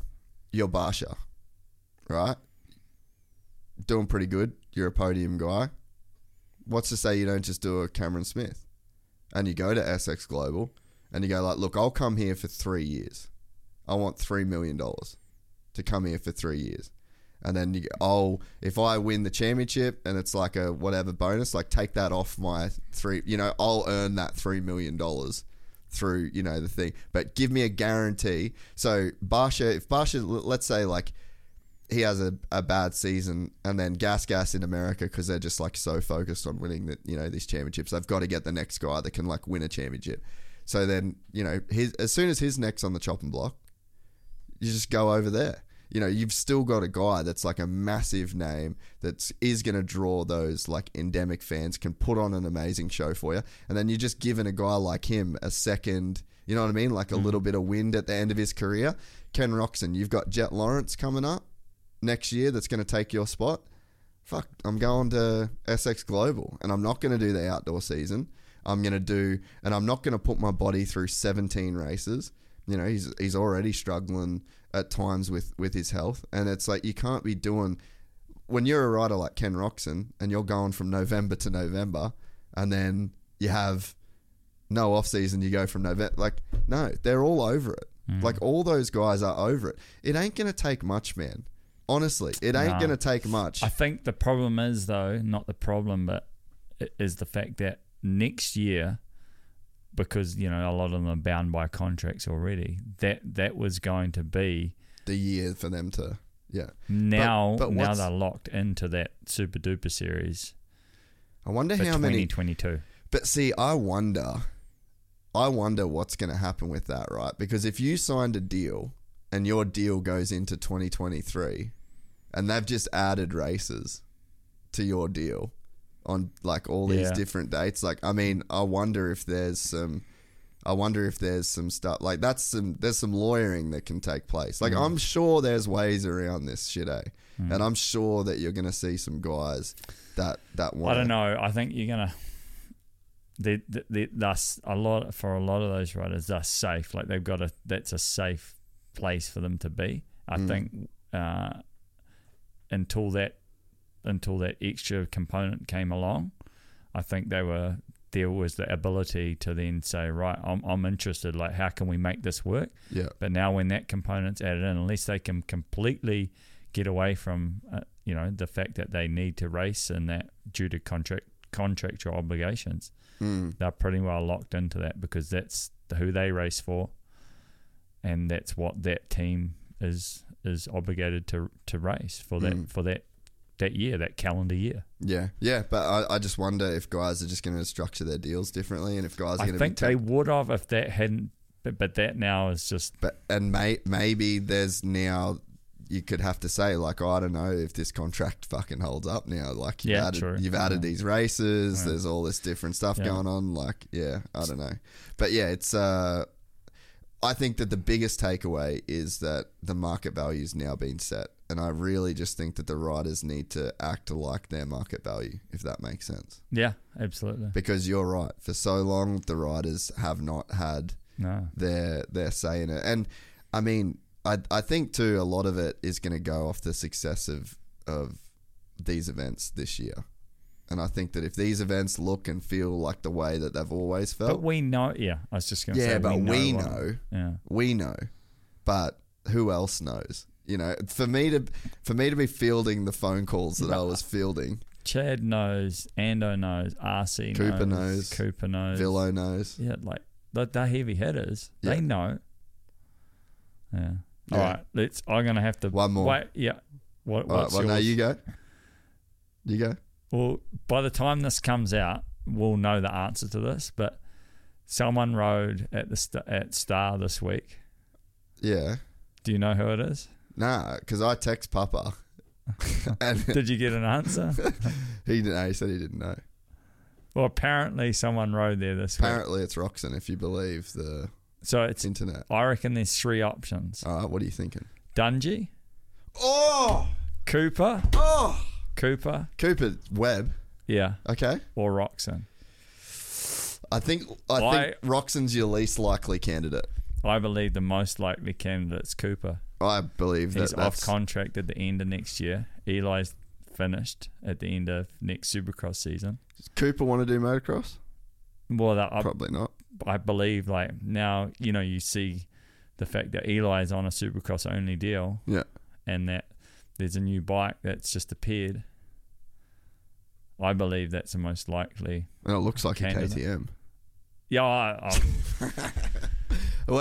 So you've that's the last thing I wanted to talk about. All right. All right, just give me 15 minutes here, mate. So that new Yamaha's coming out. Eli Tomac is an enigma of a person. Not many people in the sport know that much about him. Like, very tight-lipped, no social media. Like, does it probably as good as an athlete could do being an athlete, I think. No manager, all that shit. You're a person that's spent so much, like, time with him, and you actually talk to him regularly. Yeah. You got any goss? You got any tea? Nothing. There's nothing to give you, man. The guy is just like... I love it, eh? Yeah. No, there's nothing. So, nothing at all. Well, all right. How about we talk about then the Hurlings versus Tomac? Oh, that would be epic. So I'll take the lead on this one real quick. I've spoke to both of them. Yeah. So thanks to you, well, because actually you're the one that fucking lined it up. Yeah. But yeah, I haven't publicly said too much about it since the Hurlings podcast. But for the listeners of Gypsy Tales and for the wider motocross world, I've spoken to both Jeffrey Hurlings, I've spoken to Eli Tomac, I have both of those guys saying that they want to do it after Supercross 2023. Yeah. I know Eli was his biggest thing was, hey, look, I need Just to the timing. The timing has to be right for me to be able to do something like this. And I would assume that it goes also for Hurlings. It has to line up with things. But Well, less for Hurlings, would you believe? He literally said, fuck, I don't have my phone. He literally said, he goes, yeah, man, we can fucking do it whenever. Let's do it. Yeah, he goes, let's do it. Hurlings doesn't really think like too... Bro, there's some he's fucking gnarly. Yeah, So I know. I'm not saying he's not, but like he said he's not thinking logically at the point when we'll do it whenever. But he doesn't care. He said that he will literally ride Cooper's practice bike at Alden's. He goes, I don't give a fuck. I won't even touch a clicker. I just want to do this. Where are you going to do it? Well, James Stewart's house would be pretty sick. Yeah, that would be cool. Could you imagine how rad it would be to do it at the Stewart compound? Because no one ever rides there. Yeah. And it's sand, and then there's like the clay, there's the massive jumps. Like, I feel like that place would just be insane to do it. It's easy That's for a pretty good option. It's easy for Star. Like, do you Star's get people contact you going like, you're way too high right now, Gypsy? Like saying that all the time. Yeah. Do I give a fuck about this particular point? Yeah, no, people think it's like insane. I said to Wygant too. He actually put it like a little bit in like race ahead, and I said to him, I was like, I've spoke to both of them, like they're both keen to do it, and I'm like fully down to like put up that money. So like I said, $100,000. I think we could probably get more than that, and then do a legitimate pay-per-view kind of deal. Yeah, that's that is the one. Yeah, pay-per-view. But you know what's it's funny. I said to Jeremy, told him the idea. I was like so hyped after we did the podcast, and he was like, "Man, 1-on-1 racing's boring," and it just like fully deflated me. And I was like, "Oh fuck, maybe he's right." But then I was like, "Wait, that's what we've had all season with Sexton and Eli." 100%. You just took the words out of my mouth. Yeah, well, not all season, but pretty much. But a big majority of the season, yeah. And we've just been on the edge of our seats for sure. It's been incredible. Yeah, been, and like two contrasting styles. Even in the 250s. Yeah. It's just been like that Moto 2 of High Point. Yeah, Jet and Hunter. Yeah, mate. All time, mate. Bro, yeah. that is absolutely unhinged. Yeah. Like you go, aliens come to Earth, and then you say, "Oh, tell me what's going on here." You go, "Oh fuck, have I got a story for you?" There's these two kids that live on the other side of the world, and then they went to Europe to race, and then now they've come here, and now on this day at High Point in Moto 2, both of them smashed the entire field. They were so much better than the rest of the world on this day, and they'd be like, well, "Fuck, that's pretty impressive." That's, I mean, Millville Moto, was it Moto 1 or 2? Yeah, Moto 2. Same thing. Yeah, it's insane. So I actually do think that would be a pretty awesome race. And the thing is the match racing thing could get weird, like the one-on-ones, if it's just guys going for takeouts. But these two boys genuinely want to race each other as hard as they possibly can. At no point is Jeffrey going to try and take out Eli. Or Eli. No, like, those two boys are going to... That would be, to me, I think, that's one of like... That's not their MO. No, they don't dude, race like that. I'm down to make it 40 minutes and just watch, like... Because could you imagine the first 20 minutes of that race, like maybe not trying to show lines, not giving up all the speed, maybe one guy gets out front, tries to break away a little bit early, and then if he can't, then it's like, you know, there's so much that could go on when those two dudes got into just one clean track, no other riders to worry about, just bang. Yeah, it's, I mean, the way that those two ride as well, you know, it's a very similar style of actual riding. They just like, what did you say? They want to make the ground hurt. They just belt the ground. They just want to abuse the track. And it's such a similar style of riding, and it would be epic to see it go head to head to see it happen. Yeah. So James's place I think is probably on the short list, but I mean there's a million places. No, there is a million places, and but neither of them care. It has to be a wicked, like, epic location as well. That's got to be part of the storyline, right? Yeah, and I said to both of the boys as well, I was like, because for me, I'm always talking about ways things should be done better, and, you know, like, I'm kind of on my high horse, and this, to me, I would go in on this event. I would empty my bank account to make sure that this was done in the way that I think a race should be promoted, if that makes sense. And the fact that you've got these two guys, like, boxing Showtime, you know, like the you know, like the Showtime countdowns and the press conference and the, you know, the face-offs that you could do, and it's like, I just think there's so much juice to squeeze, and then I think that if you squeeze it right, then it can make an impact on kind of like the way that the sport gets presented. You know what I mean? Like, we could set and really look for these storylines and look. And I think, you know, that was to get back to the Super World thing again, is it's like, do we even need to keep these guys racing all year, or is there, like, there's got to be some value in an off season?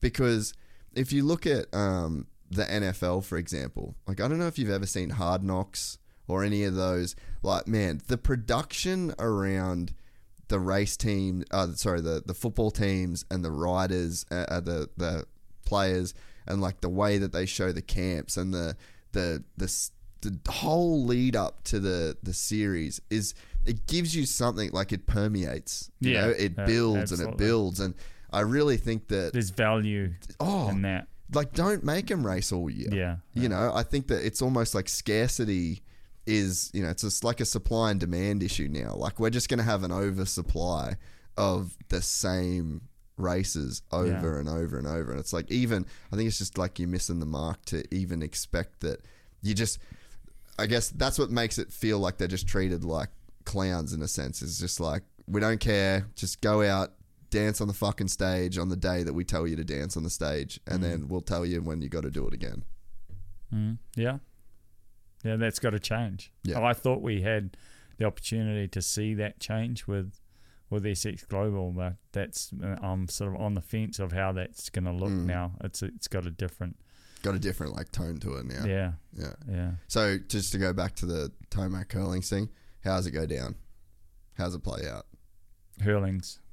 Whoa! Yeah, he would. You're gonna do your boy like that. You're gonna do your boy like that. But he would just leave it all on the table. He'd die trying. Yeah, die trying. Yeah. Fuck. Yeah, I know Eli wouldn't.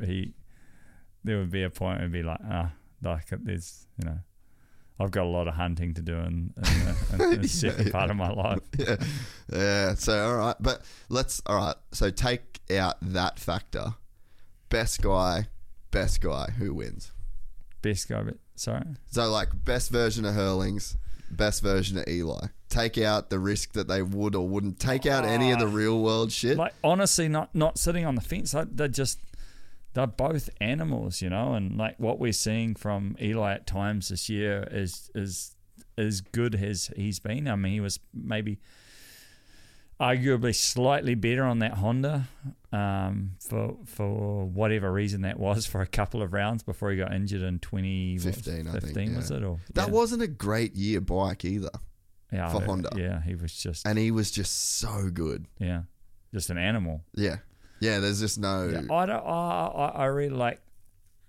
I really don't think that's a very, very hard question to go either way on, because of the way that, you know, the intensity and style of racing that they ride is very, very similar in that respect. You know, the way that they go about their riding, they're just all, when that gate drops, they're just absolutely all in everything they've got, and they leave it all out there. Yeah, and I just think it's so cool to.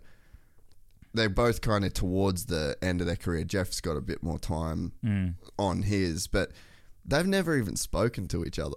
Yeah, but that's not unusual in that sense. Oh, no, definitely. But I think what's so cool is, you know, you get these two guys that are on these different sides of the world and they're on these different career paths, but they're the same guy. Yeah. You know, Yeah. Eli That's is what the I'm Jeffrey. saying. And then you just slowly bring these guys together. There's like this build up, and then these guys who have this amazing amount of respect for each other and this genuine curiosity of like, I just really want to race this dude one-on-one. And I don't know, just that would feel like a really cool thing to happen just for those two guys, even personally.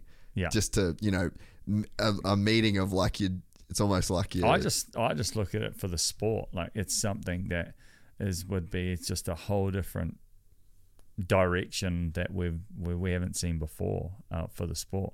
I guess that's one of the big things that I was really looking forward to with SX Global, to be honest with you, to see if we can actually reach that mainstream viewer or fan with around the globe. I think we are. We're not in doing general. that with MXGP. That's just not happening. I can tell you that. I don't know if that's happening, or that's not happening with AMA Motocross. Like they are core fans. Yeah. I can't really speak for Supercross, AMA Supercross. I'm assuming that they do get the casual fan. Jeremy McGrath was peak Supercross. I'm sorry for anyone. Like I don't think that. So I was really interested to see what SX Global could achieve. Yeah, I don't think the wind's totally out of that sail. Yeah, I hope not. Yeah, yeah, I really hope it is. I don't. I think that there's some guys that can, you know, like a guy like Barsha can, you know, just say, yeah, I'm out. I'm going over there. And, you know, I think that there's other guys that can do it. I think Cooper could do it as well. I think Ando could do it. Like, I think you're going to see some guys, like, really... I mean, 23 might be a kind of a flat year for them because, like you said, with contracts and stuff like that. I truly believe the finances is the biggest driving factor. Yeah. If they can back up the direction that they've started here with, in the way that they've been able to put teams together and get some runs on the board for this year. Yeah. The driving factor will be, you know, can they go that direction of the golf? Was it Live Golf? Live Golf, yeah. Can they put that in play for riders, you know, for the future? Yeah. That will be... Well, the two problems with the AMA currently is the riders aren't they feel undervalued and then they feel overworked. And if you are a boss... If you're listening to this and you've got employees and you've got workers that are underpaid and overworked, that's a really fucking terrible recipe as an employer, you know. And I think that's the way that these guys feel, and I think that that's kind of what I was trying to get at with this Cooper thing, and you know, Sleater rightly so said, well, if it's in the contract, it's in the contract, and I said, yeah, that's fine, but in Cooper's mind, and this is me speaking for him, I don't know this for sure, but in Cooper's mind, I would say that Cooper would feel more like a business owner than an employee. Yeah. And I mean, maybe you can speak on that as a rider. Like when you were doing your thing, you felt like I am an agent in this. Like I am my own person that is making my own decisions, who I sign with, who your hand probably gets forced at a time when, you know, rides aren't available, but it's still you that's kind of making that decision, you know? If you've put yourself in a position and results obviously determine that you can actually then, you can run the plays, really, because you're in that position to do that. I feel like that's how most riders that are in that would position feel, would think. I just think that, and that's the thing, like I'd say Ken Roxon or Cooper Webb or Eli Tomac, they wouldn't see themselves as like better than a mechanic or a truck driver in that sense as a person, but in terms of like as a member within a business, it's like, okay, well, I'm not an employee of Star in that same sense. Like they contract my services. Yes, you know, that's the way I see it. That's the angle. That's the angle that they're looking at. And then I think that where that whole conversation came around with Cooper is that he's then being dictated exactly what he can do as though he is a guy that's driving a truck. Like, no, you can't drive the semi to your son's club day. The semi will be going to Unadilla that weekend, you know? So I think that that's the area that we're in. And I think that that's the question that kind of got raised now that this whole SX Global thing's come in. And I think that's the point I guess I'm making is like, all right, your value has now been set as riders. So, yeah. Unreal. Right, I got See to you go. tomorrow, mate. Yeah.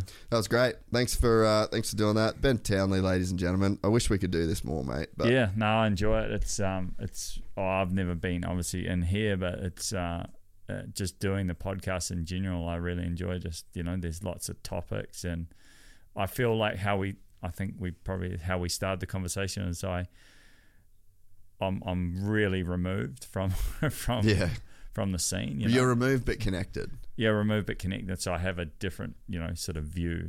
I look through a different lens to what most really just right in the industry probably are. So probably have a different. People might think it's weird, but I try to look at it pretty black and white. And well, I think you just ultimately wants what I think what is unique about your position, and probably in a sense my position too, because I'm not over in the pits and I'm not doing all of that stuff, is like I just want the best for the sport, and I think that you do as well. Yeah. And when 100%. You're not, no deal, like no one, I'm not making a deal that could influence my opinion. I'm not, you know what I mean? Like I'm not in the thick of it in that sense. Like I'm fully independent. Yeah. So and when I want the best for the sport and I'm fully independent, I can say what the fuck I want, and I genuinely believe I'm not saying I'm right. I'm just saying that the things that I say comes from this belief that I want, things to like move in a better direction. And it's the same for you. Like you're not implicated in that way anymore. I have perspective at the age that you're rightly pointed out that I'm at. Being in your 50s. So, it just gives me that perspective, I guess. And then that perspective is then, like I said, being from New Zealand, it's not in the scene whatsoever. And so I just, I look at it and I analyze it and take a that helicopter view that people talk about. Yeah. Well, methodmoto.com, and good luck to Jagger Townley tomorrow. See you tomorrow. Yeah, boy. Thanks, bud. Thank you, mate. Is that your phone or mine? Yeah, that's mine. That was good, eh? Awesome, bud. I love it. It's good time. Right, I get it to Jag to bed. Yeah, I'll let you out. Jag, man, you're asleep there?